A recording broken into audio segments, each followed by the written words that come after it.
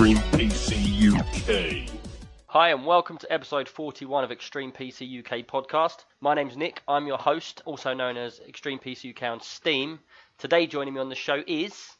Hi, I'm Jansen, and on Steam, I'm Jay himself. Hello, I am Tim, and on Steam I am known as Timmy604. Cool, just us three this month. And I'd like to say, first off, if you get any questions, send them into extremepcuk@gmail.com. We love the questions. Check out our Steam group, Extreme PC UK, where you can get all the information on what we're playing, see what we're up to, get involved in some games. Check out our Instagram. On there you can see all the latest work that we've carried out. It's been a bit dry for the last week, but there'll be a lot more new projects going on there soon. And also join our Facebook group, which is Extreme PC UK podcast. On there, it's very close-knit, lots of people talking, questions you can put on there. Yeah, pretty good. First thing I want to say is we mentioned last month about our Discord. We only had a Discord for about a month. We've currently already got about 70 people in there, so that's gone really, really well. And I've got to say, I wasn't a fan of Discord before, but now I'm a big fan of Discord. I can see who's in the games, who's playing. The community's gone wild, ain't it, boys? Yeah, it's very nice. You can see who's streaming, you can right-click on them, straight to their stream. Yeah, and the questions and the chat is constant as well. Yeah, we've sort of evolved it a little bit. So now you've got gaming rooms, streaming rooms, and podcaster rooms. The gaming rooms and streaming rooms, anyone can go in. And because the way Discord works is you sort of, when you're online, it just shows you're online. You don't have to be in a room at any one point. So you've got text chats as well. So we've got an Extreme PC UK text chat, and that is constantly, every minute a day, people in the community are helping each other out. You know, you can just go on there and write, how do I do this? Has anyone done this? And people are just jumping in straight away and helping each other out, which is really, really nice to see on the community side of things. When we do get to about 150 people, then we're going to try and get partnered and take it a bit further. But yeah, Discord's gone amazing. So if you haven't joined our Discord yet, download Discord, and you have to have an invite. So all you've got to do is go to extremepcuk.co.uk, our main website. There will be a link on the community page to join. So you just go there, click that, download Discord, and you'll get an invite straight in. And then, yeah, we've been helping a lot of people set up streams. Our stream guild has gone massive. So if you're a streamer on Streamlabs, you can just join our guild. I'll add you in, and it tells you percentages of how good you've done, how bad you've done, over the last week or so. So there's a lot of people in there helping each other out, and there's a lot of randoms coming in from there as well. So pretty good. So yeah, join our Discord. The other thing I'd like to say before I start is I have to apologise about the sound quality last month. Did you boys notice it when you listened to it back? Yep. Yeah, it was a bit up and down. These two sound like they're alright, and I sound like I'm talking through a tin can. I think this is because everyone's got professional mics apart from me, because I'm the most professional, you see. I don't have a professional mic. Don't you? I thought you had a proper mic. No, just a headset. Sennheiser. Oh, really? Oh, yours is pretty good then. See, my mic's about £100. It just comes out very tinny. So no, your headset is about £100. Yeah, my headset. So that's the difference. Yeah, so what I'd like to say to you guys, listeners-wise, is just put up with us for a couple of, next couple of episodes, and then I will be getting a new mic, a proper one. So, hopefully you won't be too put off by the little tinny voice that I sound like a little mouse shouting down a megaphone. But yeah, Live from a Pringles box. Yeah, so sorry about the sound quality, and we just have to put up with it for a little while. But anyway, moving on. PremierComputerFairs.co.uk. We've done a show with them a couple of weeks back. That went really, really well. That was in Milton Keynes Don Stadium, wasn't it? It was pretty good, gents. Yeah, that was pretty good. Actually, being in the stadium, seeing the pitch. Yeah, we was actually walking around inside the stadium, around the edge of the pitch. Yeah. Pretty cool, until we got locked in and couldn't get out. Yeah, so PremierComputerFairs.co.uk. Check them out. Check where their next computer shows are. They're all over the country. And yeah, if we go to them, we'll be putting it out. But I don't know right now when we're going. And apart from that, yeah, let's get on to some iTunes reviews. Right, we've had a couple of them this month, which is pretty good, really. We're getting lots of reviews in, really good. Right, so the first one, it says, informative, funny, London. Everyone's loving the London, aren't they? Yeah. That's 5 stars, and basically in iTunes, and it's from Dremet from the Netherlands. And that was in June. And he says, I recently discovered this podcast. Highly recommend it to anyone who's interested in PC tech and gaming. These lads are based in London, and that's what really sets this podcast apart and makes it unique. Not only are they very knowledgeable about PCs, they're having a lot of fun with it. And it says, with a typical London sense of humour, at least. That's what I think, being a Dutch fellow. There's a Dutch fellow on here. What do you think? I'm not really a Dutch fellow. I'm a Belgian fellow. We Oh, talk you're the same mother language. You're all the same to us. Yeah, Nick's like, Yeah. You're all You're from the same like an pot." American to us. Yeah. No, to me, anyone out of the island, you're one of them, and I'm one of these. You're a Euro. Yeah. You're a Euro. We're not anymore. Anyway, and he says another USP of this show is that they talk about a lot of games that are a little bit outside of the mainstream, which is very nice as well. And it says, all in, I highly recommend this podcast. So thanks for that. And that was from Dremet Yes. from It's a the nice Netherlands. Yes. Cheers. Next one, another 5 stars, and that's from Trevnod, but he's from the UK, so he's one of us. And he says, no, I'm only joking, people. And he says, I really like this pod, boys. It's nice to know you're normal blokes talking about games and tech that you love. Keep smashing them out, lads. And he says, cheers and beers. Now, I wasn't sure, because this one was from the month before, and I wasn't sure if iTunes missed it or it came in late, or if we've already done it. But if we have, never mind, you got it twice. And if we haven't, sorry that we missed it. But we got it eventually. Yeah. Seems to be going very fast today, doesn't it? Yeah. Without having hands in here, there's no one to hold us back. You wait till listen every month. You're pulling out hands. Yeah. Poor hands. We need hands back. Right, let's get into the news. I've only got one bit of news for me, and I don't think you two have got any news this month because, to be fair, since the Discord's been running, we've been flooded with questions. So if we don't get to your questions this time round, just let us know and we'll put them on next time. But they've come from all directions this month, so we've picked the most solid questions we've come across, and we're going to work on them, and that's going to be a massive part of the show this month. So, but anyway, I'll get into the news. Have you seen the new VR group machines? That's the only way I can really describe it. I've heard about it, but I haven't actually seen it. I've seen an advert for it, and I've got to say, it looks crazy, man. It's basically a warehouse. So you've got a massive empty warehouse, and if you know anything about VR or you've done VR like Oculus or Vive, what happens is you put these sensors on the wall, 2 of them, and it basically builds a box in the space that you've got free. Now, if you walk too close to the edge of that box, it will put up a screen in-game, so you'll see a brick wall in-game. So you won't go too close to it because you know you're going to hit it, and which means you're going to hit your head on the wall real life. Now, what they've managed to do is they've got a warehouse, and imagine a big empty warehouse with pillars, like obviously every 20 feet or so there's a pillar. And what they've done is they've programmed a game around the pillars and walls in this warehouse. So what happens is, it's like, remember Laser Quest, you'd have a team of 20 of you, 10 on each side. It's like that. You put a backpack on, you put a VR headset on, and you have 5 on your team, 5 on the other team, or it could just be 5 on one team, and you play the game. And then you go into a game which is designed around this warehouse. Now, watching it, 1 minute they're out in fields, out in the open. They're just running around a warehouse, but in their headset, they're running around in this warehouse thinking they're outside. And so, because they can actually, the warehouse is so big, they can actually program it to be rooms. So even though you're walking around in an empty, hollow space, in-game you're in these tiny little rooms. And it's like they're like army men, and they're going through, and they're like fighting, and they're going through doors and stuff like that in-game. And it just looks well good. 5 people in one virtual reality. So like Jance, if you're playing, or Tim, you're playing, us 3 all going together, and I'll be looking at you in game, and you might be a robot. Cool. Yeah. You know, and I'm waving at you and talking to you, and we can talk to each other and play around. And how do they do this are you carrying around a backpack with a computer, or? Well, I assume they got backpacks on. I'm assuming their backpack for each person's got the Must be. the VR running on there, because you can't be having cables running around, can you? Yeah. No.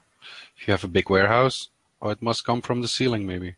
I can't remember. But I probably think they're having backpacks. Yeah, it's more likely to be backpacks. Yeah. But it's just It's a cool idea. Yeah. because Imagine that. it's like you can be in any environment. They can make that game anything. Yeah. You know, you could be walking up, climb up some steps, and get onto a warplane. You're just getting up and sitting on the seat. See, even if they weren't doing games, they could do it for educational things as well. Say people from another country want to check out our natural history museum, they could load that up and they could walk around the museum like they're actually there, but they're just walking around an empty warehouse. Yeah, it's true, isn't it? It makes it be anywhere. Yeah. Soon I think we'll see some nice things coming out with VR in the years to come. Yeah, I think it's more down to the amount of power needed when that, as we go on and power doubles and cards get much more powerful, You know, like if you look at a game from 20 years ago, which I was playing on some rubbish old computer, and it was like really choppy. Whereas now, if I tried to play that game, it'd have to be buffered because it would go so fast. Yeah. You know, as the time goes on in this VR, because VR it's out there now. It's real. It's a mainstream thing. It's not like, remember when you had the glove and it was that like trying to pick the ball up off the table or whatever, and they just didn't and it was have like a headset that was so heavy, Yeah. it was giving you a neck ache. But but they couldn't even. It was so slow that it just wasn't doable because they didn't have that pure power there. You know, like raw. Yeah. And now they've got the power to do it. So, you know, it's something to me that's just mad. I can't believe like how crazy it's getting. Which leads me on. That was the VR groups, but also another thing I wanted to talk about, which is going to come up in a question, which we'll talk about later on, is did you know, like E3 obviously has been on, what was the best thing? For me, it was the Fallout 4 VR. I don't know if any of you two are in Fallout 4. Yeah. I like it, but I always get lost after playing it for a few hours. Yeah, Really? I don't mind it, but yeah. But in VR, it really seems quite nice, actually. It's the full game, and everything is in it. Yeah, but it's like, I can't believe they're going to bring this game out. Now, I don't know whether they're going to bring it out, because it says if you go on Steam, it says it's a new game. So I don't know if I'm going to even be able to take my save over. That's a good question. Which I've played it for 100 hours or so. I bet you they make it separate. Yeah, because they'll probably want you to restart the game in VR anyway. Because And there must be some different game mechanics going on. Yeah, because I don't think they'd want you to jump halfway through a game like into VR, because it might just ruin it for you because everything's going on straight away and you're not ready for it. Yeah, It'd maybe. probably be better to start from the beginning. But the thing is, this is Fallout 4. Once you've got so far into that game, you've done all the missions. It's like, oh man, starting that again. But it's something that I've waited for. My whole life has been waiting for Fallout in VR. That's the ultimate for me. I'll just be in there to be a new life. You won't see me again. I was more looking forward to the Skyrim VR. The thing is, I completed Skyrim, and I went so deep into Skyrim, and I played it for about 1,000 hours. I've done every side mission, everything. And Skyrim's not as good graphics as Fallout 4. Yeah, that's true. But I don't know. It'd be funny to see what happens, but there's something I'm definitely going to be getting. I think it's coming out in October, and I will have to have it by then. What about you two? I need a computer first that can handle VR. So I'll be looking at a $1,500, $2,000 investment or pound or whatever before I can even think about VR. Yeah. I wouldn't mind getting VR because I've used it and I really like it. It's just the price at the moment. It's like 700 quid. Yeah. I've seen a review now about it was a VR set with something 4K in the name. It had a 4K screen. It was around $320, I think. Yeah, because it's not that they can't make it. And I got some good reviews. Yeah, but that's the thing. It's not because they can't make it that cheap. It's because they know how good it is. And when you've got a product that good, which does what that does, you want your money's worth. I don't know. Because if they would have made it at $300, they'd be everywhere. The first Oculus, it would be everywhere, indeed. Yeah. So I don't know if that's their strategy. I really don't know. They can't drop their price straight away because, as well, the first batch goes out and it's kind of like almost like they're beta testing it. So it's out in the real world. They're getting feedback. They're selling like small amounts. And then when they go to phase 2, that's when they can drop the price. They make it slimmer. They make it lighter. They make it more efficient. Then it will be a little bit cheaper or even the same price, but you're getting more for your money. And then that's when the better ones come out. And that's probably when they start selling more.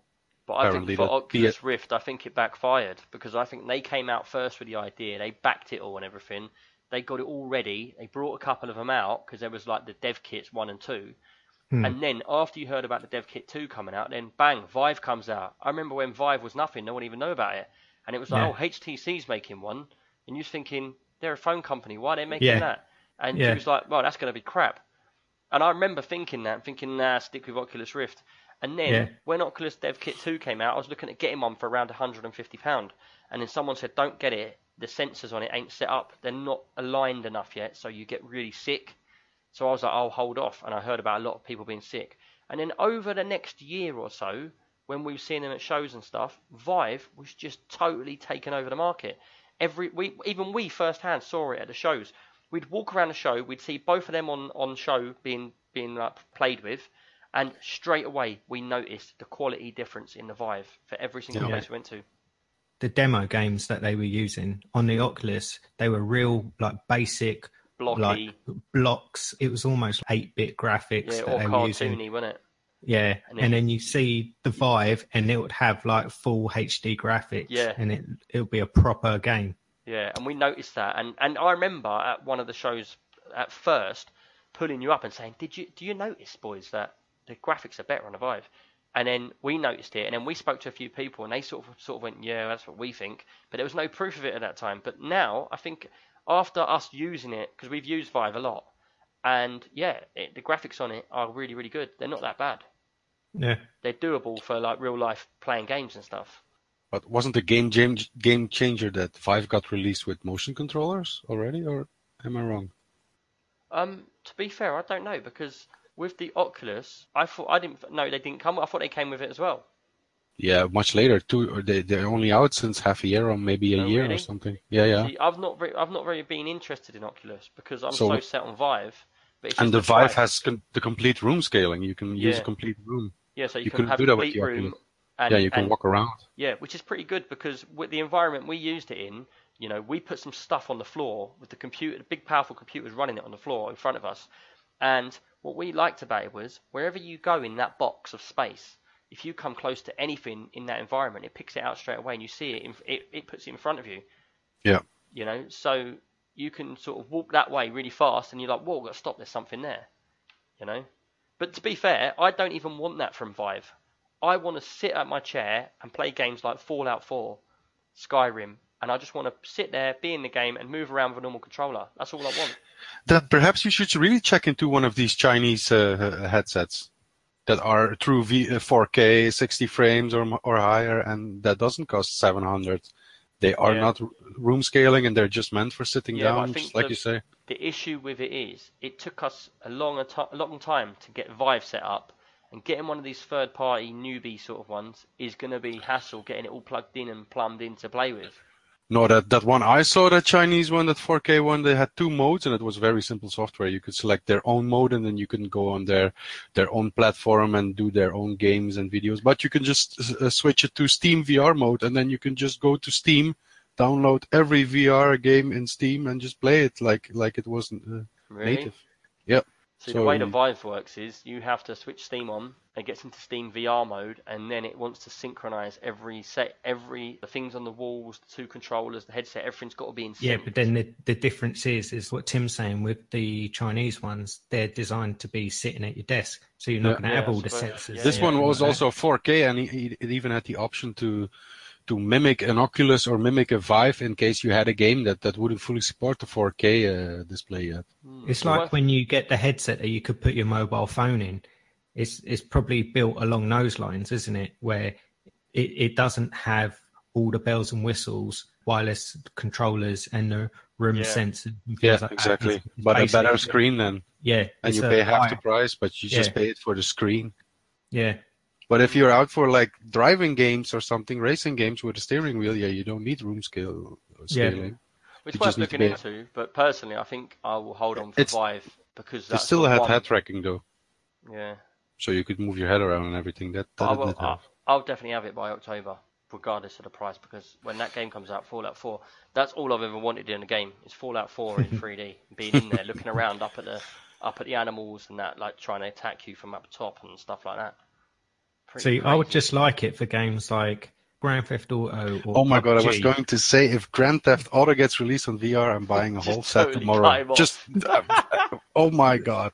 See, because I would like it, rather than having a first-person perspective, I'd still like to see my character in front of me, so I'm behind and above, Shoulder kind cam. of, yeah, or like a little bit behind, so you're a third person, but then as you're controlling your person, you can then look. It's like just about depth. Yeah, it's 360 degrees all around you that you can look at, but you're still controlling that man running on the screen.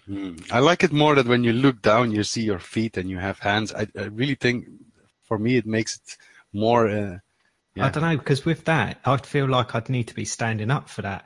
But if I'm I watching, get what you mean. yeah, if I'm watching my man run, then I feel like it's almost like a God perspective. Yeah, and he doesn't have to worry about moving with the body. Yeah. Well, I don't know. I played this Resident Evil with the PSVR, and I didn't have any problems sitting down. Actually, it was quite relaxed playing it with a controller, just looking around, but doing all the movement with a controller. Yeah, it didn't feel weird at all, actually. Yeah, I want that, but without feeling sick. And I'm looking forward to space games as well, being in the cockpit, sitting down. That'll be really, really good as well, because you actually will feel like you're sitting down. Dirt Rally in VR, that was quite an experience, I have to say. With a racing wheel, that was really like being in a car, and you could even feel the tingles in your tummy when you took a corner very hard and things like that. No, that does sound pretty cool. I have to check that out. I haven't tried none of them yet. Yeah, that was well good. But yeah, that's about my little VR news thing. Any news from you boys or not? Not really. No. No news. No news is good news. Well, a little bit of news. There is a closed beta for the new Star Wars Battlefront 2. Spit it out. Yeah, I know. Forget it. Battlefront 2. See, because I'm thinking of Battlegrounds, so I almost said Battlegrounds 2. We could hear in your voice you holding back, like just your voice was processing it. You know, like when a CPU gets choked up and it starts buffering. Yeah. You know, when you know back in the day when you got a picture come down the internet. Some girl you was texting, it was like, just send me a picture, and like the first 4 lines of her head would come down, and then the next bit, pause, and then you'd be like, then you'd be like, delete her. Yeah, it was a bit like that, but yeah. So it is Battlefront 2. So I got an invite for the closed beta, and I've played it a little bit, and I was a bit disappointed because with the first one, even though you only had the one map you could play, you still had the full quality of the graphics and the sounds and everything. What, in the beta? Yeah. No, you didn't. I remember it being like really, the graphics were really toned down. There was no textures on anything. Oh, really? Yeah. I don't know if it's maybe because I played it on the PlayStation. It might have been different on the PlayStation, but on PC, I clearly remember the graphics and like certain, like the horse would be floating or bits and pieces weren't right. Horse? Battlefield. Oh, I'm thinking of a different game. You're thinking of Battlefield 1. Yeah, Battlefield 1. Oh, that's what. You're talking about Star Wars. No, I'm not. I'm getting muddled up. No, I'm not. I am right. I'm thinking about Battlefield 1 with a horse because you spoke about something else before. But no, I am right. It was I'm playing Battlegrounds now. Man, we're all twisted. Battlefront. Battle Royale. Battlefront. Yeah. Because it was all in the snow. Yeah, it was all in the snow, but I don't even like it because I don't even like Star Wars games. Yeah, it was definitely, the graphics weren't that good. And then when it came out, you were saying about it being optimized better, and it was so much better when the game was actually finished. Yeah, because the thing with me, I played the beta on the PlayStation, and I was like, these graphics are pretty impressive. But then I bought the actual game on PC. Yeah, and then was playing it in 4K. Because I remember talking about it, and then you was like, no, I was playing it on PlayStation. And I remember ripping into you about it on the podcast. Yeah. Because I thought you bought it, and then you took it back, you done something else, and swapped it here, and you done that. No, that was Battlefield 1. I'll give up. Change subject. Yes. Well, anyway, what I was saying is I was really kind of looking forward to testing this out to see how the graphics were like in 4K and everything. Yeah. It seems like it's only running about 720. Like the graphics are quite poor. Oh, really? But yeah. Obviously. Is that on purpose? Did you do forums or something? Well, the thing is, because it's a beta, you can't go into any of the settings. You can't change any of the resolution or anything like that. So they're basically giving it to you so they can test whilst you play. Test. Yeah. And so it's limited to what you can actually do when you're in the game. But the game seems pretty good.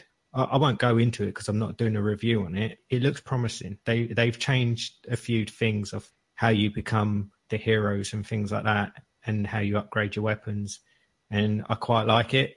So hopefully when that comes out, I'll get it and do a proper review on it. Are you still playing the first one? Yeah. Because do you know what? I wasn't very good at it, but I got to admit, I did like the way you could collect the little figurines and all that in game and stuff. And there was a lot in that game to do apart from just the game, if you know what I mean. Yeah. So yeah, there's a lot of weapons that you can unlock, a lot of different. Yeah, I just couldn't get my skins. head around being Darth Vader, being Luke Skywalker, and how you do it, and it was baffling for me. I just couldn't keep up with it, and a lot of people would think, what's wrong with you? But that for me, I found myself just going, oh, I can't be bothered. Jansen's caning me again, you know, Yeah.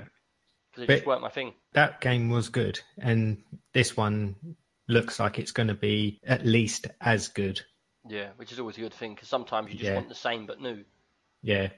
You know, there's a lot of games that I play, and like the next one will come out, and the next one will come out, and I'm like, just do the same thing with different maps. Just do the same thing, but like, and they always have to bring a new game mode in for some reason. Yeah. And that just annoys me. It's like, you sold 4 million copies because people love the game, and then you went and made something else. Yeah. Which is just annoying. Right, to move on anyway. Got lots to get through today, boys. Lots and lots. Right, first up, I've got 2 games to talk about what I've been playing.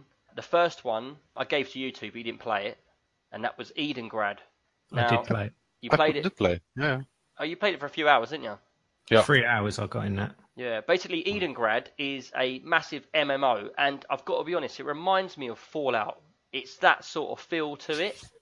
And basically you get a character, you start off, and you're in like an underground bunker, and you talk to your like boss, and he's like, you're going to go out into the big wide world, and you're going to do this, and it's an MMO, so it's got loads. It's a bit like World of Warcraft, but it's all from like the same sort of background as Fallout 4. There's been but the thing is, where you say it's like Fallout 4, I get what you're saying, because it seems a bit kind of post-apocalyptic. But if you took out 90% of the content of Fallout 4, this is what you're left with. Really? Yeah, because there's hardly anything to do in it. That's the thing about this game. I'm a lot more patient than you two. You are both action-based, whereas I'm more chilled out, and I like a game like that. And I found from this game, when I came out, there is so much items you can find, you can dig up, and you can mine, and the tech tree is absolutely massive. It goes on forever. And That's true. The game's designed to be played over a very, very long time. So they don't want you to just find something there and do it, and find something there and do it. They want you to go and walk all the way over there, and on your way across there, you'll fight animals, and you'll do a little bit of XP, bit of grinding. You'll do that mission, you'll come all the way back, you'll get your reward, and you sort of get 3 or 4 missions going at once. But the thing what I found about this game is, I felt the same as you at the beginning, but then I found the game just kept giving and giving and giving, and it was bigger and bigger. I did get to a point where I'll talk about in a little while, which brought me to slow down on playing it a bit. But I absolutely love the game because there's so many weapons, there's so much armor. If you're someone like me that likes collecting stuff in games and building stuff and making stuff, then this game is really good. And it's not even that expensive, you know. It's on sale at the moment for $5.59, but it's only $9.99 to buy it. Like for me, the first area is in like a desert sort of area. So I come out of the underground base. I get out into the desert area. I walk around and do a few missions. I get a few other boys in there. We meet up. We make a little pact. We make a little team. We go off and do missions together. What I found about it is, once you get to a certain level, the game opens up. You can go to like these portal areas, which take you to the big world map. And from that world map, you can go to other areas. So you've got like a jungle. You've got like a bridge area. You've got a city area. There's loads of them. There's about 20 areas. And there's still loads of question marks where they haven't even designed yet. So you get to go and do all these raiding things on like bandits. You get to go and do missions inside caves. I found there was a lot in this game for me to play, and I've already put something like 50 hours into the game. So it can't be that bad, you know, to play it for that long before I sort of slowed down. Yeah, because I played it for a fraction of the time, because me and Tim played together. Yeah. And I think it was about 3 hours that we played. And I was probably just scratching the surface. And the thing is, I didn't think it was a bad game. I thought it looked nice and it played well, but there was just not enough going on. Yeah, because you're an action guy. Yeah, because the little amount that I did in that 3 hours, I feel like I've just wasted a whole night doing nothing. Yeah, but when you played World of Warcraft for the first time, how did you feel in that? Yeah, but I had all the time in the world when I was playing World of Warcraft. Yeah, but that's not what I'm saying. Now, if you had World of Warcraft then and you had this then, you'd have probably been on the same page. Because that's what these games are about. They're all about grinding. Yeah, but the thing is, I think with this one, it's when you're walking around, it is very barren. It's like, at least in World of Warcraft, when you're walking around, because it was a finished game as well, made by a big company, it's lush landscapes. There's a lot going on. There's a lot of AI around you and things like that. So even though you're running across a field for like half an hour, there's so much going on around you. But with this, you are kind of walking through a desert and you're not really doing or seeing anything. Well, the thing is, there is a lot to do and a lot to see, because in that first desert bit, there is a lot of stuff to do. There's like motel, there's like a lake, there's a bit where there's a buildings and they're all damaged and you've got zombies everywhere. But giant rats. Yeah, giant rats. You've got a petrol station where you've got to go and do missions there. You've got like a wolf bit where there's all wolves and that. There's a lot going on. Like I said, to me, it feels a bit like Fallout 4, but much slower paced and much more technical as well. It's all about stats. It's all about making stuff.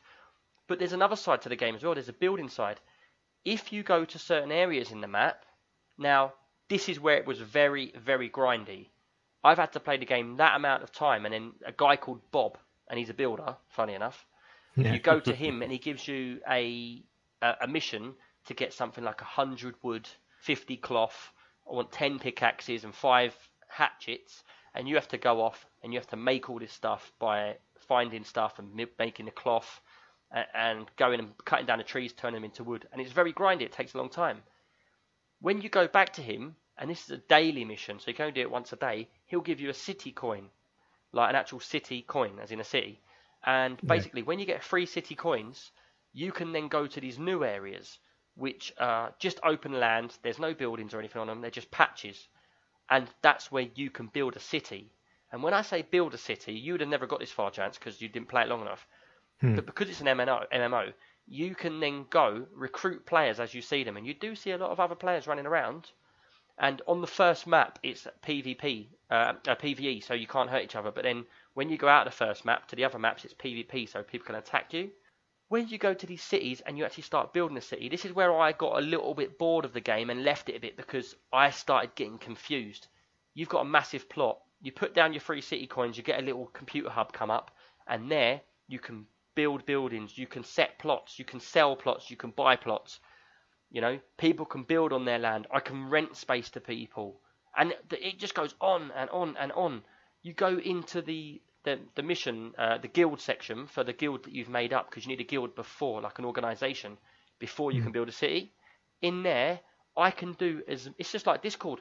I can do as many different ranks as I want. So you could be a newbie, you could be this, you could be that, you could be a chief. I can type in whatever I want, and I can give you a whole list of what you can do. So whether you can let people in the city, if you can lock them out, if you can lock the door, if you can open the door, if you can sell buildings, if you can buy buildings. Everybody's got permissions. And at this point, I only had about 5 people in our team. But I can see they're prepping the game to be a massive game. They're expecting this game, even though it's barren at the moment, they're expecting this game to take off, have loads of people in the server. So it's all about getting these groups together in these city maps, like areas.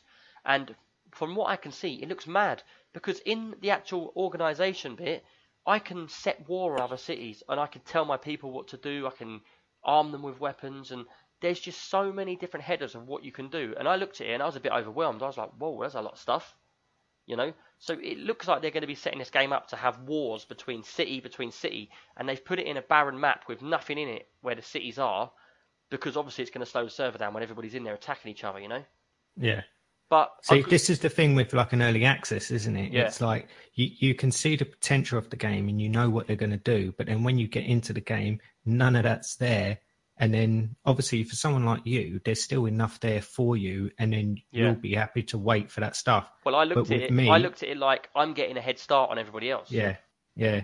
And like with me, I'm the opposite. I'd get into it, see there's nothing, and be like, walk away. I haven't got time. Yeah. Yeah, exactly. I'm the same.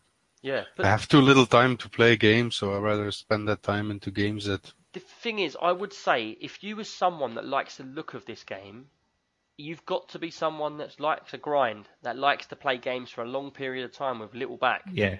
You know, That's true. you've got to expect to get into this game and go, oh, that gun's level 17. You've got to expect to play 20 hours to get to that level. You know, and it will be tedious missions. Go in there. He's asking you to go and kill the wolves. You go out. You walk right across the map. You kill the wolves. You come back. He gives you a reward. Then another guy says, oh, look. But I noticed as well, though, it's pretty crude. You know, there was a lot of rude stuff in this game, which I thought, whoa, that's a bit of a high level. You know, is this an 18 or something? Because it was talking about some really naughty stuff about what's going on in the missions. And I thought it was quite funny, really, what they were. So, yeah, there's some naughty stuff in there, and there's a lot of swearing and a lot of language-like stuff. But I quite enjoyed the game. I just got a bit confused when it got to, like, the city building. But but I've got to say, it's an early access, and it's very, very early access. So this is like starting up game sort of areas, you know? Yeah, it's like playing the bare bones. Yeah, but I can see this game. It's a game that I will keep going back to.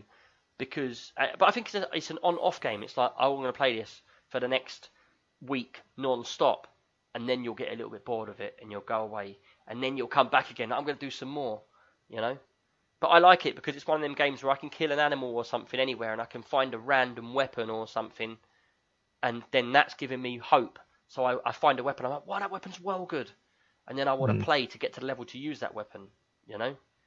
But then this is the perfect game for you, though. Yeah. Isn't it? It's like, it's not really my genre of game, so it doesn't really work for me, and same for Tim, but yeah, it's perfect for you. I do like a game where the more time I spend, I feel like I'm getting in front of people, major getting in front. My best type of game is a game that, if I put the effort in, I can go further than anyone else. There's no way to buy your way in. There's no way just to get a shortcut to get to that stuff.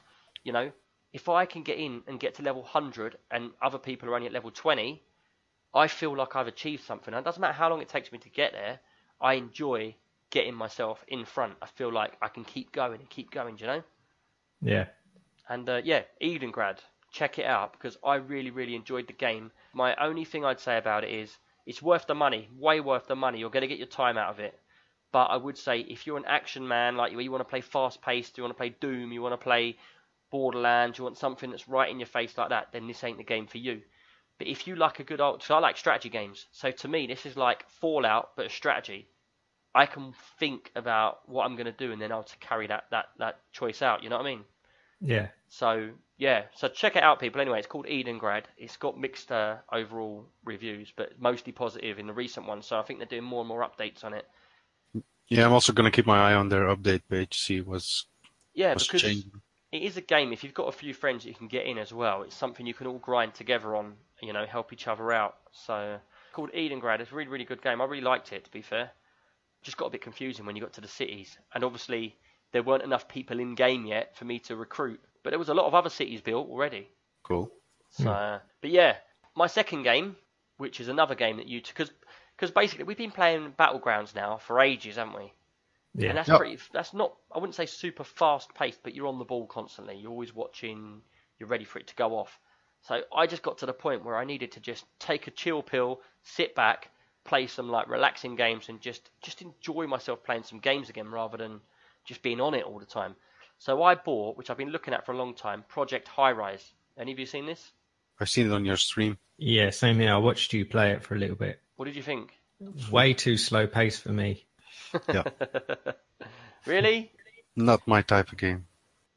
Not And as something well, there wasn't enough in it. It looked quite repetitive, but at a slow pace. I think you got that slightly wrong. I don't know if you lot would have played this, but this game is nostalgic for me. Even though it's a new game, for that reason is because I used to love Sim Tower.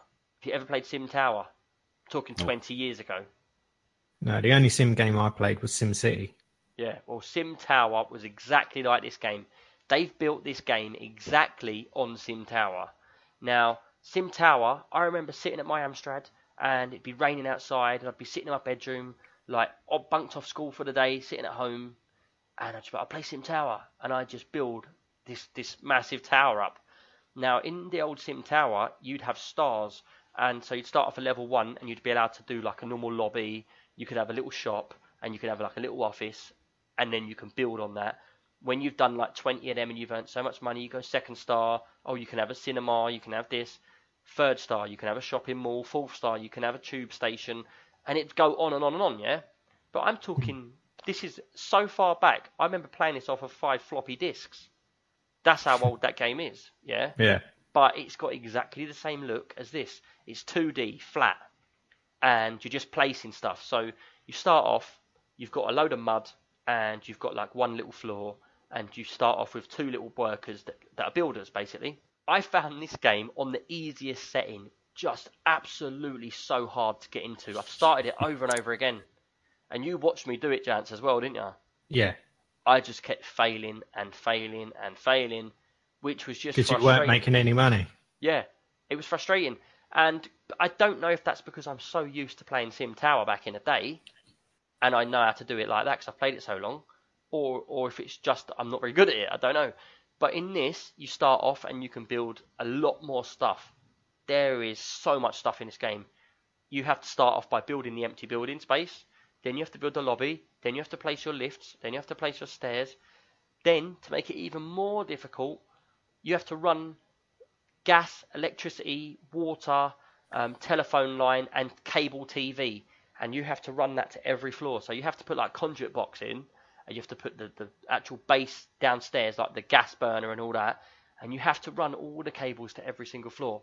This takes up all your money. So I'm like, I put some offices in there. They're all complaining that it's too expensive and I've got them on the cheapest option. Man, I just found it so hard. It's a game I really want to get into, but I can't do it. Yeah. Do you know what I mean? And it's a lot of games like that. Like, it is hard to make money. Like, when you think like Parkitect and Theme Park and all those kind of things, it's like you're building it and you're getting the customers in, they're paying the money, but it's like your profit is so hard to keep in the positive.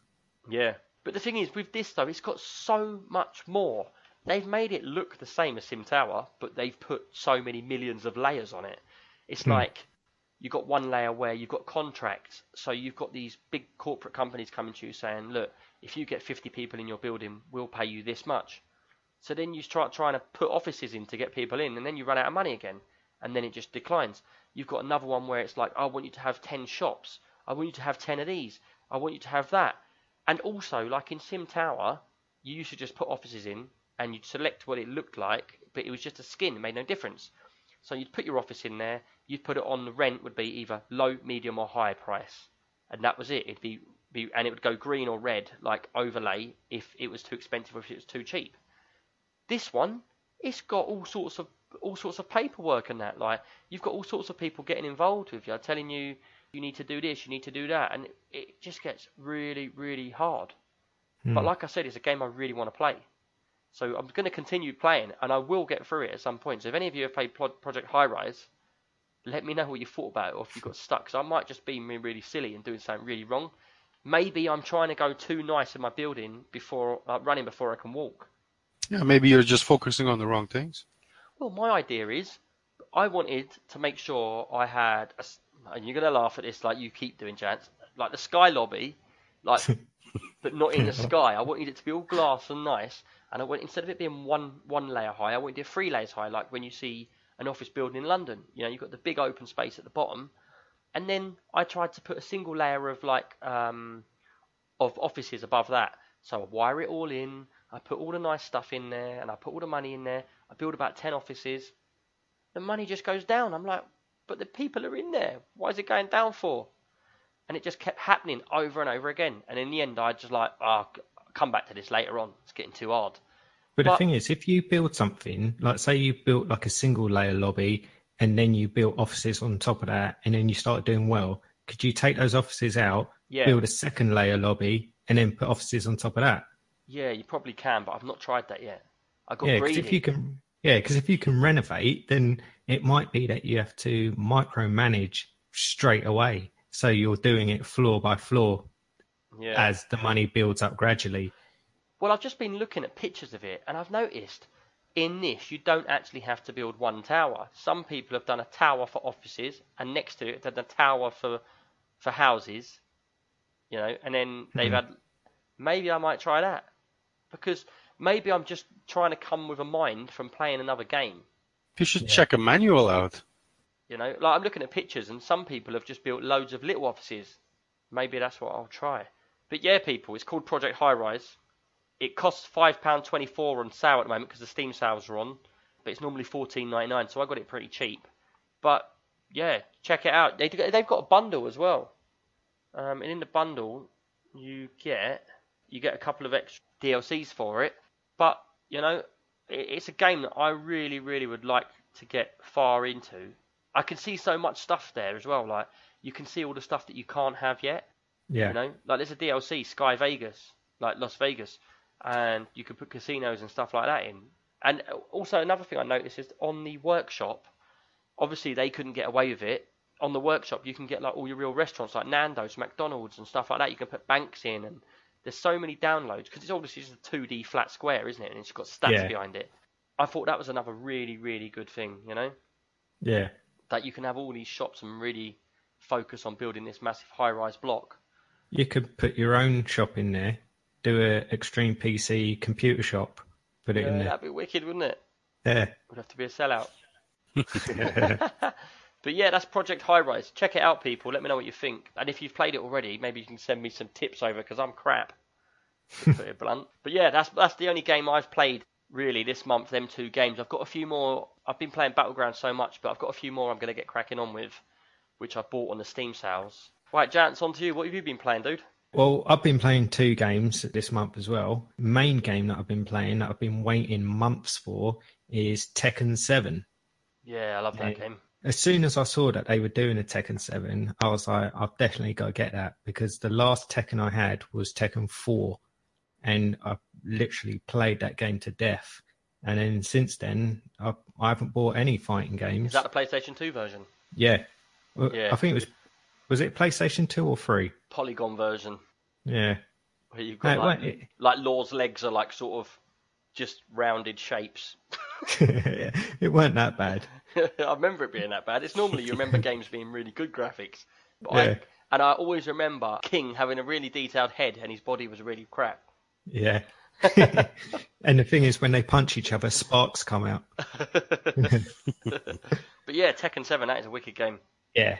The thing is, it's like the build up to it. Well, the build up when I caned you. Yeah, like we played it at the show, and that was the first time we had seen it at a show, and they had a proper setup, proper arcade setup where you had 2 seats, 2 joysticks with the big buttons. Yeah, the big massive joysticks. Nice. Yeah, and then they had the separate screens, and it was built like a proper arcade, and there was a massive queue for it. This was built to be in Namco, weren't it? Yeah, it was a proper like full-on arcade, built-in speakers and everything. Really loud as well. Bass boxes a lot. Yeah.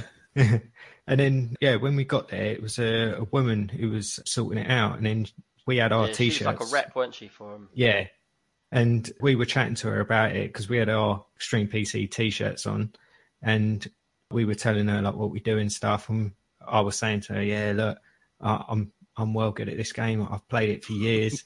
And Never she's be like, big-headed. And then she's like, look, you 2 get on. Like, I'll make a space. You 2 get on next. And meanwhile, I'm going, I don't really want to play it. I really don't want to play it. Yeah. Yeah, so Nick's like, Tekken's not really my thing. Like, I'm just going to It's not my thing. It's more of a case of there was 50 people standing behind us. And it's like, yeah. She's like, go on, have it out, both of you. Go on. You can see who's going to win. And I'm like, I don't really like doing that in front of everybody. Yeah. But then I got roped into it. But then she was like, well, egging us on, and then like came up to our turn. We got on there, and I hadn't told him that I played this game before. Anyone, he didn't know. And in my defence, when I play in the game for the first time, there's a lot of new characters in this game. I managed to get my character. Yeah, but they all look different. So Tim, who do you think I picked? I have no idea. I'm not well into fighter games, but tell me. I'll switch him off. This is Tekken, mate. This is Tekken. That's like me saying, have you ever played Street Fighter? No, I never played it. Oh my god. Really? Sack him. Yeah. Yep.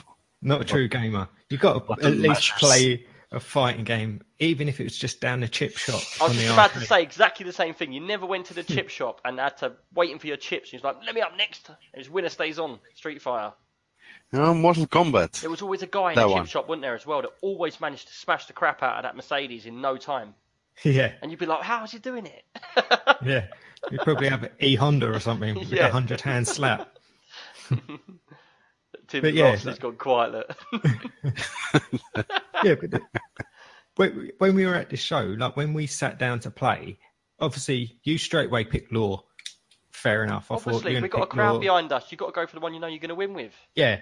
And then I wanted Horang, and I knew that was my best player. That's who I'm going to pick. And as soon as this screen came up, it had a countdown on it. So you basically had 10 seconds. I got mine in time. Yeah, you got yours in time because Law looks like Law.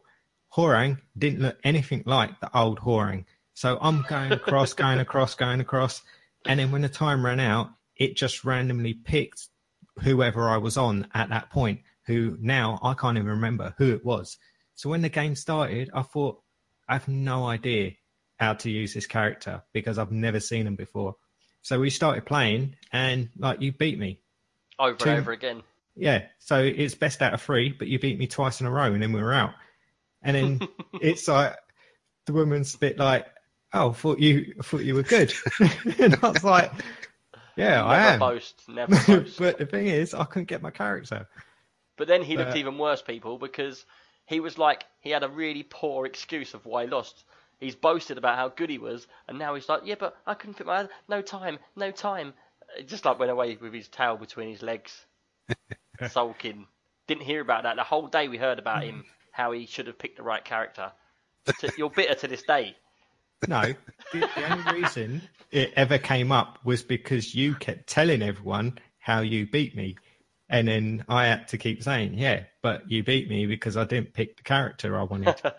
And then, to be fair, we did. We've been playing Tekken a lot recently. Yeah, like we've been taking it to the shows with us, and he keeps beating me.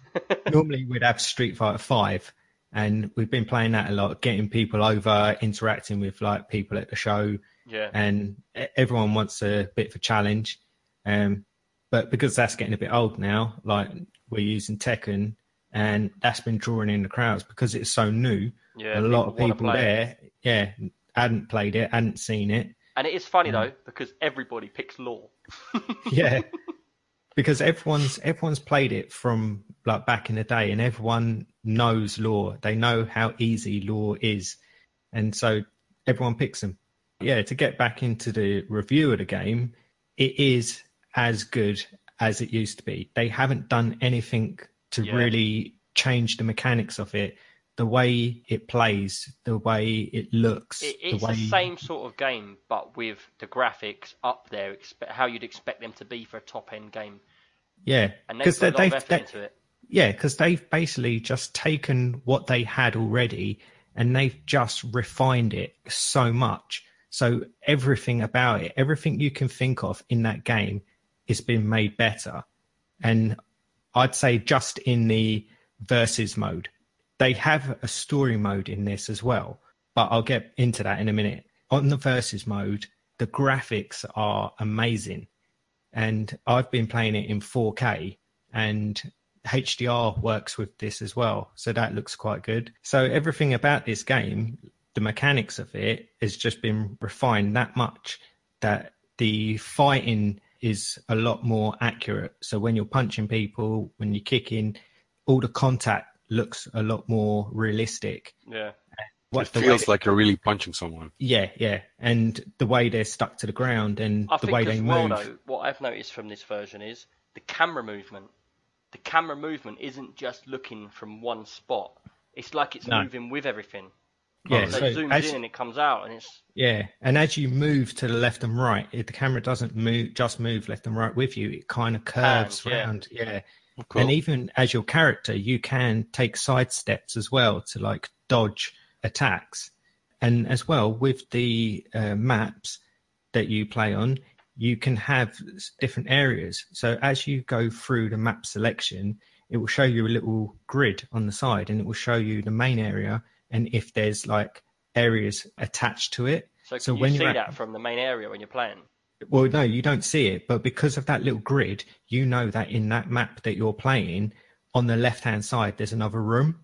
So when you get to that point, if you punch someone and they hit the wall, they'll go through the wall and they end up in another room. and then the fighting carries on in that other room. Oh, right. I thought you meant you can pick a map. So you're on the main map and you see a section over the back there, and you can pick a map which is from that view playing, looking back at this view. Oh, no. You mean it's an extension? Yeah, it's like an extension to the left or the right. Yeah. And so you might even have like a little cinematic sequence in between as well. So if you punch them through the wall, they fall through the wall, but then they slide down a slope and then through the floor and land in another room. And then you end up in that room with them. That's a pretty cool touch. Yeah. And as well, like things within the map are interactive as well. So if you punch someone and they hit something, that will break. So it's not like you can pick anything up and use it, but it gives it that realism that if there's like just say like a table and you fall into the table will break. Yeah. And like things like that are quite cool because it just gives that more realistic feeling. Depth, doesn't it, to the game? Yeah. Everything about that is exactly how it was before, and the same like how you do your combos, like the buttons that you use, the sequence you use. Any two buttons in the direction. Yeah, and then you've got how you start a combo and then how you carry a combo on, like that as well is still the same. So I don't know if the exact buttons are the same, but the sequences that you have to do and the timing that you have to do. Well, to be fair, you've got the same buttons on the controller now as you would have had in Tekken then on the PlayStation. Yeah, no, but I mean if it's like XX now and back then it was YY. Yeah. So if you were good at it before and you knew the sequence and the timing and things like that, you can jump straight into this and pick it up straight away. I think what they've done is they've kept it so, like people like me, Law was the one I always used. So when I get the controller now, even though I haven't played this game for 10 years or whatever it is, I get straight back on and I think, hold on, Law I always remember Law, I just button smash any two buttons. So it'd be them two or them two. And I got straight on this and done exactly the same thing. And I'm back there straight away, but with new computer game. Yeah, and it's what they do with Street Fighter. You know that as soon as you pick it up, you can do a Hadouken by doing the semicircles. Yeah. And anyone who plays the game knows that, and they can go anywhere, play any game, and do those moves. And it's the same with this. And I quite like that because I could just get straight into it and start playing it straight away without having to really think about it. But that's the thing, you want this game to be like it used to be back in college when you used to play it. You know, you just pick it up and you just mash the buttons, play it, and you can actually do proper moves. You know, learn as you're playing rather than have to sit there like some games I've played before where you're looking at do this, do that, like Mortal Kombat, learning the actual button smash all in one go. Yeah. But the thing is, with this, there are more complicated combos if you want to get into it and like actually learn the sequences and things like that.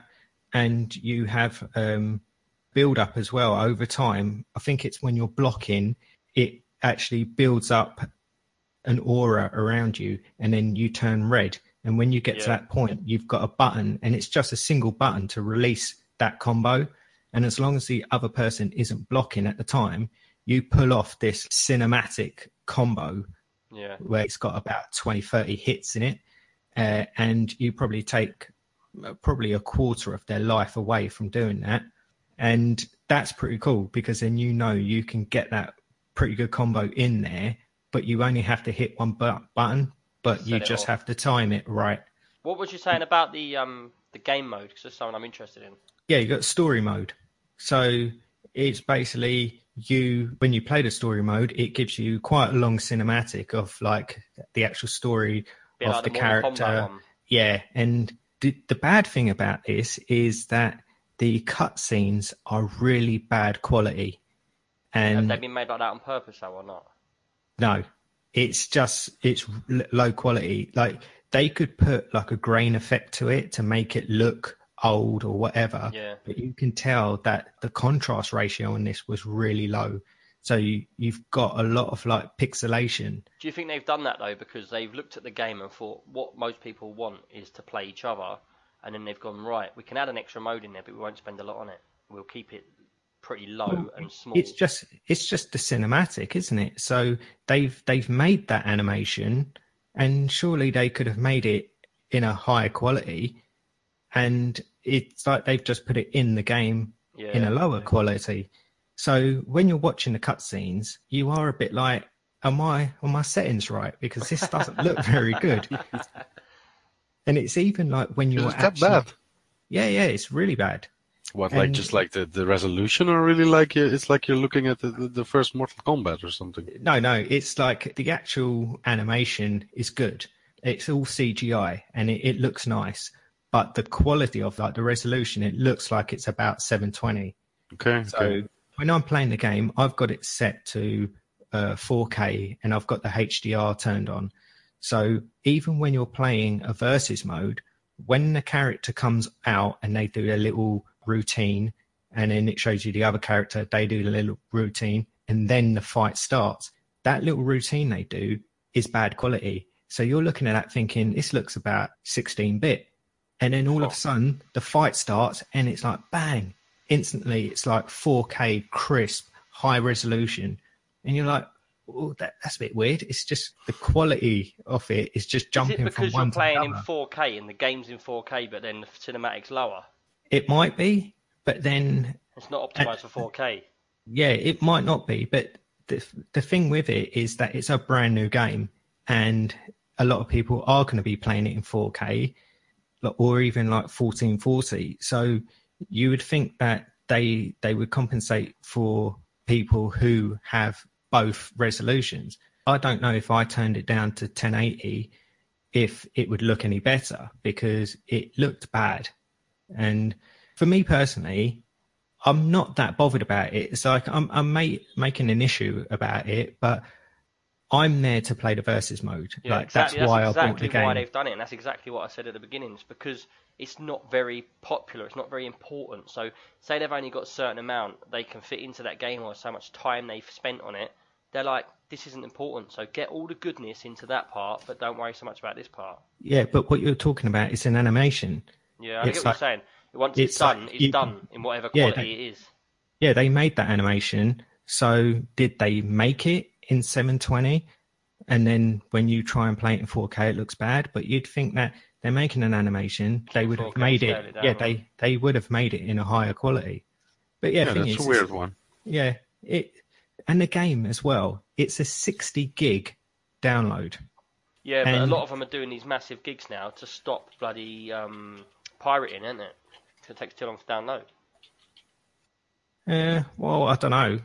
You could still download a 60 gig file. Yeah, well, I read an article a little while ago about games being pirated, and they're so worried about it at the moment that they think if they make the game raw, like 60 gigs to download, people will have more problems trying to download, because when you do it from these torrent sites and that, you actually suck from hundreds of computers, don't you, with the files all onto yours so that you can download all at once. But apparently, if it's such a big download, it's a lot harder and it takes a lot longer and a lot more effort, and people on lower internet speeds will actually find it a lot harder to do. Okay. That's what I read something about anyway, but I don't know a lot about it because I don't download these games for these things. So. Yeah, well, I don't know if that's true or not, but then if that is the case, and say it's a 40 gig download and they've just stuck an extra 20 gig in there for that reason, they've just taken up 20 gig of my SSD for no reason. For no reason. And that's why I was so surprised that when I went to download this, it said 60 gig. And then I just thought, okay, there must be a lot in this. And then when you get it, you're like, no, it's just a fighting game. And even the story mode, like the story is you fighting with the characters. So they've just set up battles between certain characters to follow a storyline. Yeah. And then that's why you get the first cinematic that tells you like a background story. And then it gives you the character. And then that character is like, he's come here to meet this person and he doesn't want to do what he wants to do. So they're going to fight for it. And then it sets up the fight, and then you fight. And then depending on whether you win or lose, it brings on the next cinematic. So for me personally, the story mode wasn't necessary. It's like you're playing matches that you could just play in a single player mode against the computer, but they've just chopped and changed certain matches to put a storyline along it. But the actual story is boring. it's like I just ended up just skipping cinematics because they looked bad, they were boring, and you just lost interest straight away. So I was just doing it so that I could get to the fights. Yeah, and the way the story mode works is that you pick a character and then it plays their story, and then you probably get, I don't know, maybe 4 battles from that one character. Then it'll bring you back to the character page, then you pick the next one, and then you play their story. And then it's like that through each character. All they've done is they've put a little bit in there, because if you like a character, just so you can know a little bit about their history and stuff. Mm-hmm. Yeah.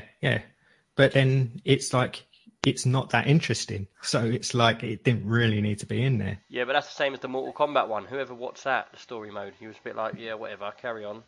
Yeah. Just put me in the fight so I can get up the rank. Yeah, you're just there for the fighting, indeed.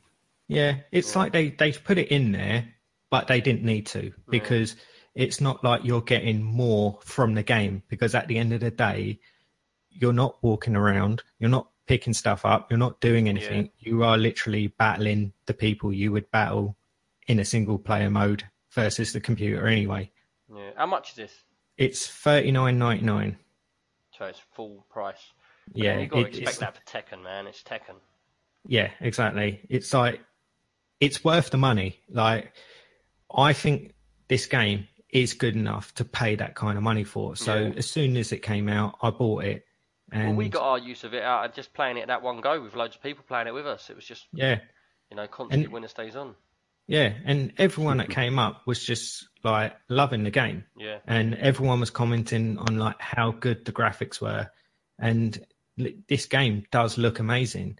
And it's the story mode lets it down, but I don't think it lets it down. I think the story mode lets itself down, but it doesn't take away from the game. Yeah, you don't care if it's there or not. No, I would rather not have it and have a smaller file size. Yeah. That's what I need to do. Put it on there as an optional extra story mode. Yeah, as an extra down. Yeah. But as well, with this, they've got online tournaments that they're doing at the moment as well. So if you are good, you can get online and you could play like versus against people online if you wanted just a one-on-one battle, or you can enter these tournaments, and the tournaments look like they're quite big as well. So they're proper tournaments as well. Do you win anything? I think there are prizes. So I think there's cash prizes. That's pretty cool. Yeah. But like when we was first at the show, I noticed that they was really backing this as an arcade. They wanted it to be something that's like the sort of vibe you get around Street Fighter. Yeah. You know, everybody who's the best, who wants to get there, bring all their controllers down and their massive joysticks to play and stuff like that, you know? Yeah. But I don't think I'll get bored of this game anytime soon, because there's so many new characters as well. So you've got, the thing that I love about this is you've got all your original characters and they're exactly how they used to be, but then they've put double the amount of new characters as well. And then one thing they've done as well, you've got this one character, I think his name's Akuma, and he's from Street Fighter. So you've got this single Street Fighter character that's now in the Tekken game. Yeah. I don't know if that's kind of opening it up to be another Tekken versus Street Fighter. That's going to be like a DLC later on or something like that. Yeah. Yeah, that's quite interesting, because then you've got a Street Fighter character that actually has Street Fighter moves. So you are doing Hadoukens and stuff. It's quite cool. Really? I didn't see that. I'll have to check that out. But yeah, Tekken, wicked game. Can't say nothing wrong about it apart from story mode. Yeah, no, I'd give it like a 10 out of 10, because it does everything that you want from Tekken, but the story mode, it's just an extra. It's an extra that didn't need to be there, and I don't think like anyone's going to be that bothered that it's there or not. Yeah. Cool. Right. Tim, what have you been playing? Well, the game worth mentioning this month I've been playing is Steep. It's a game that came out in December last year. I got offered this, and I didn't actually take them up on playing it.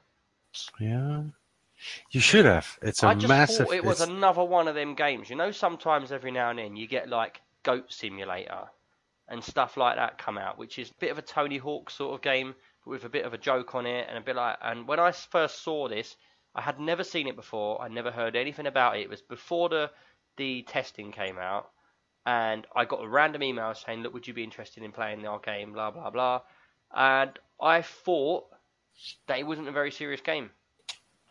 Well, it's a very serious game. Yeah, I know. I think it is now. it's one of the most massive open worlds I've ever seen, actually. Really? Yes, the map is so huge, so huge. It's thought actually, it was just like runs that you did. Because when I saw it for the first time, I thought it was just like snowboarding and skiing. Yeah, that's what I thought, and I just put it to one side. Yeah, and then you've just got like downhill runs that you just pick what one you want and you go downhill. And that's why I never really looked at it. Same as what I did. Well, so this when this game came out, it actually had 4 sports. It had snowboard, ski, paragliding, and wingsuiting. Wingsuiting is like, what is it? Parachuting with some kind of special suit on, so you can actually like navigate. Yeah, like a flying squirrel suit, indeed. Yeah. Yeah. But like a wingsuit. The map. Like the map with wings. Yeah, indeed. That's why it's called a wingsuit. No, and it's not really wings, because they have added. Well, I'll come later to this. They have added a new sport now, which is actually wingsuiting with wings. It's with rockets and everything. Really? What about helicopter suit? No helicopter for you. You can do helicopter drops though. You can drop anywhere on the map you want. It's because Nick's got one of those hats with a little propeller on the top. Nick just likes to helicopter. One of them little schoolboy caps with a yellow propeller. Yeah. Jump out of a plane with that on. No, actually, you're playing in 2 areas. It's the Alps and Alaska, and both of the areas are made up of multiple mountains actually, and the whole game is seamless from going into the map to teleporting somewhere on the map itself. It's all seamless. There's no load times, nothing. So the whole map is accessible without any loading times. Really, really good graphics as well, hasn't it? It's stunning. If you play this on 4K, your jaw will drop.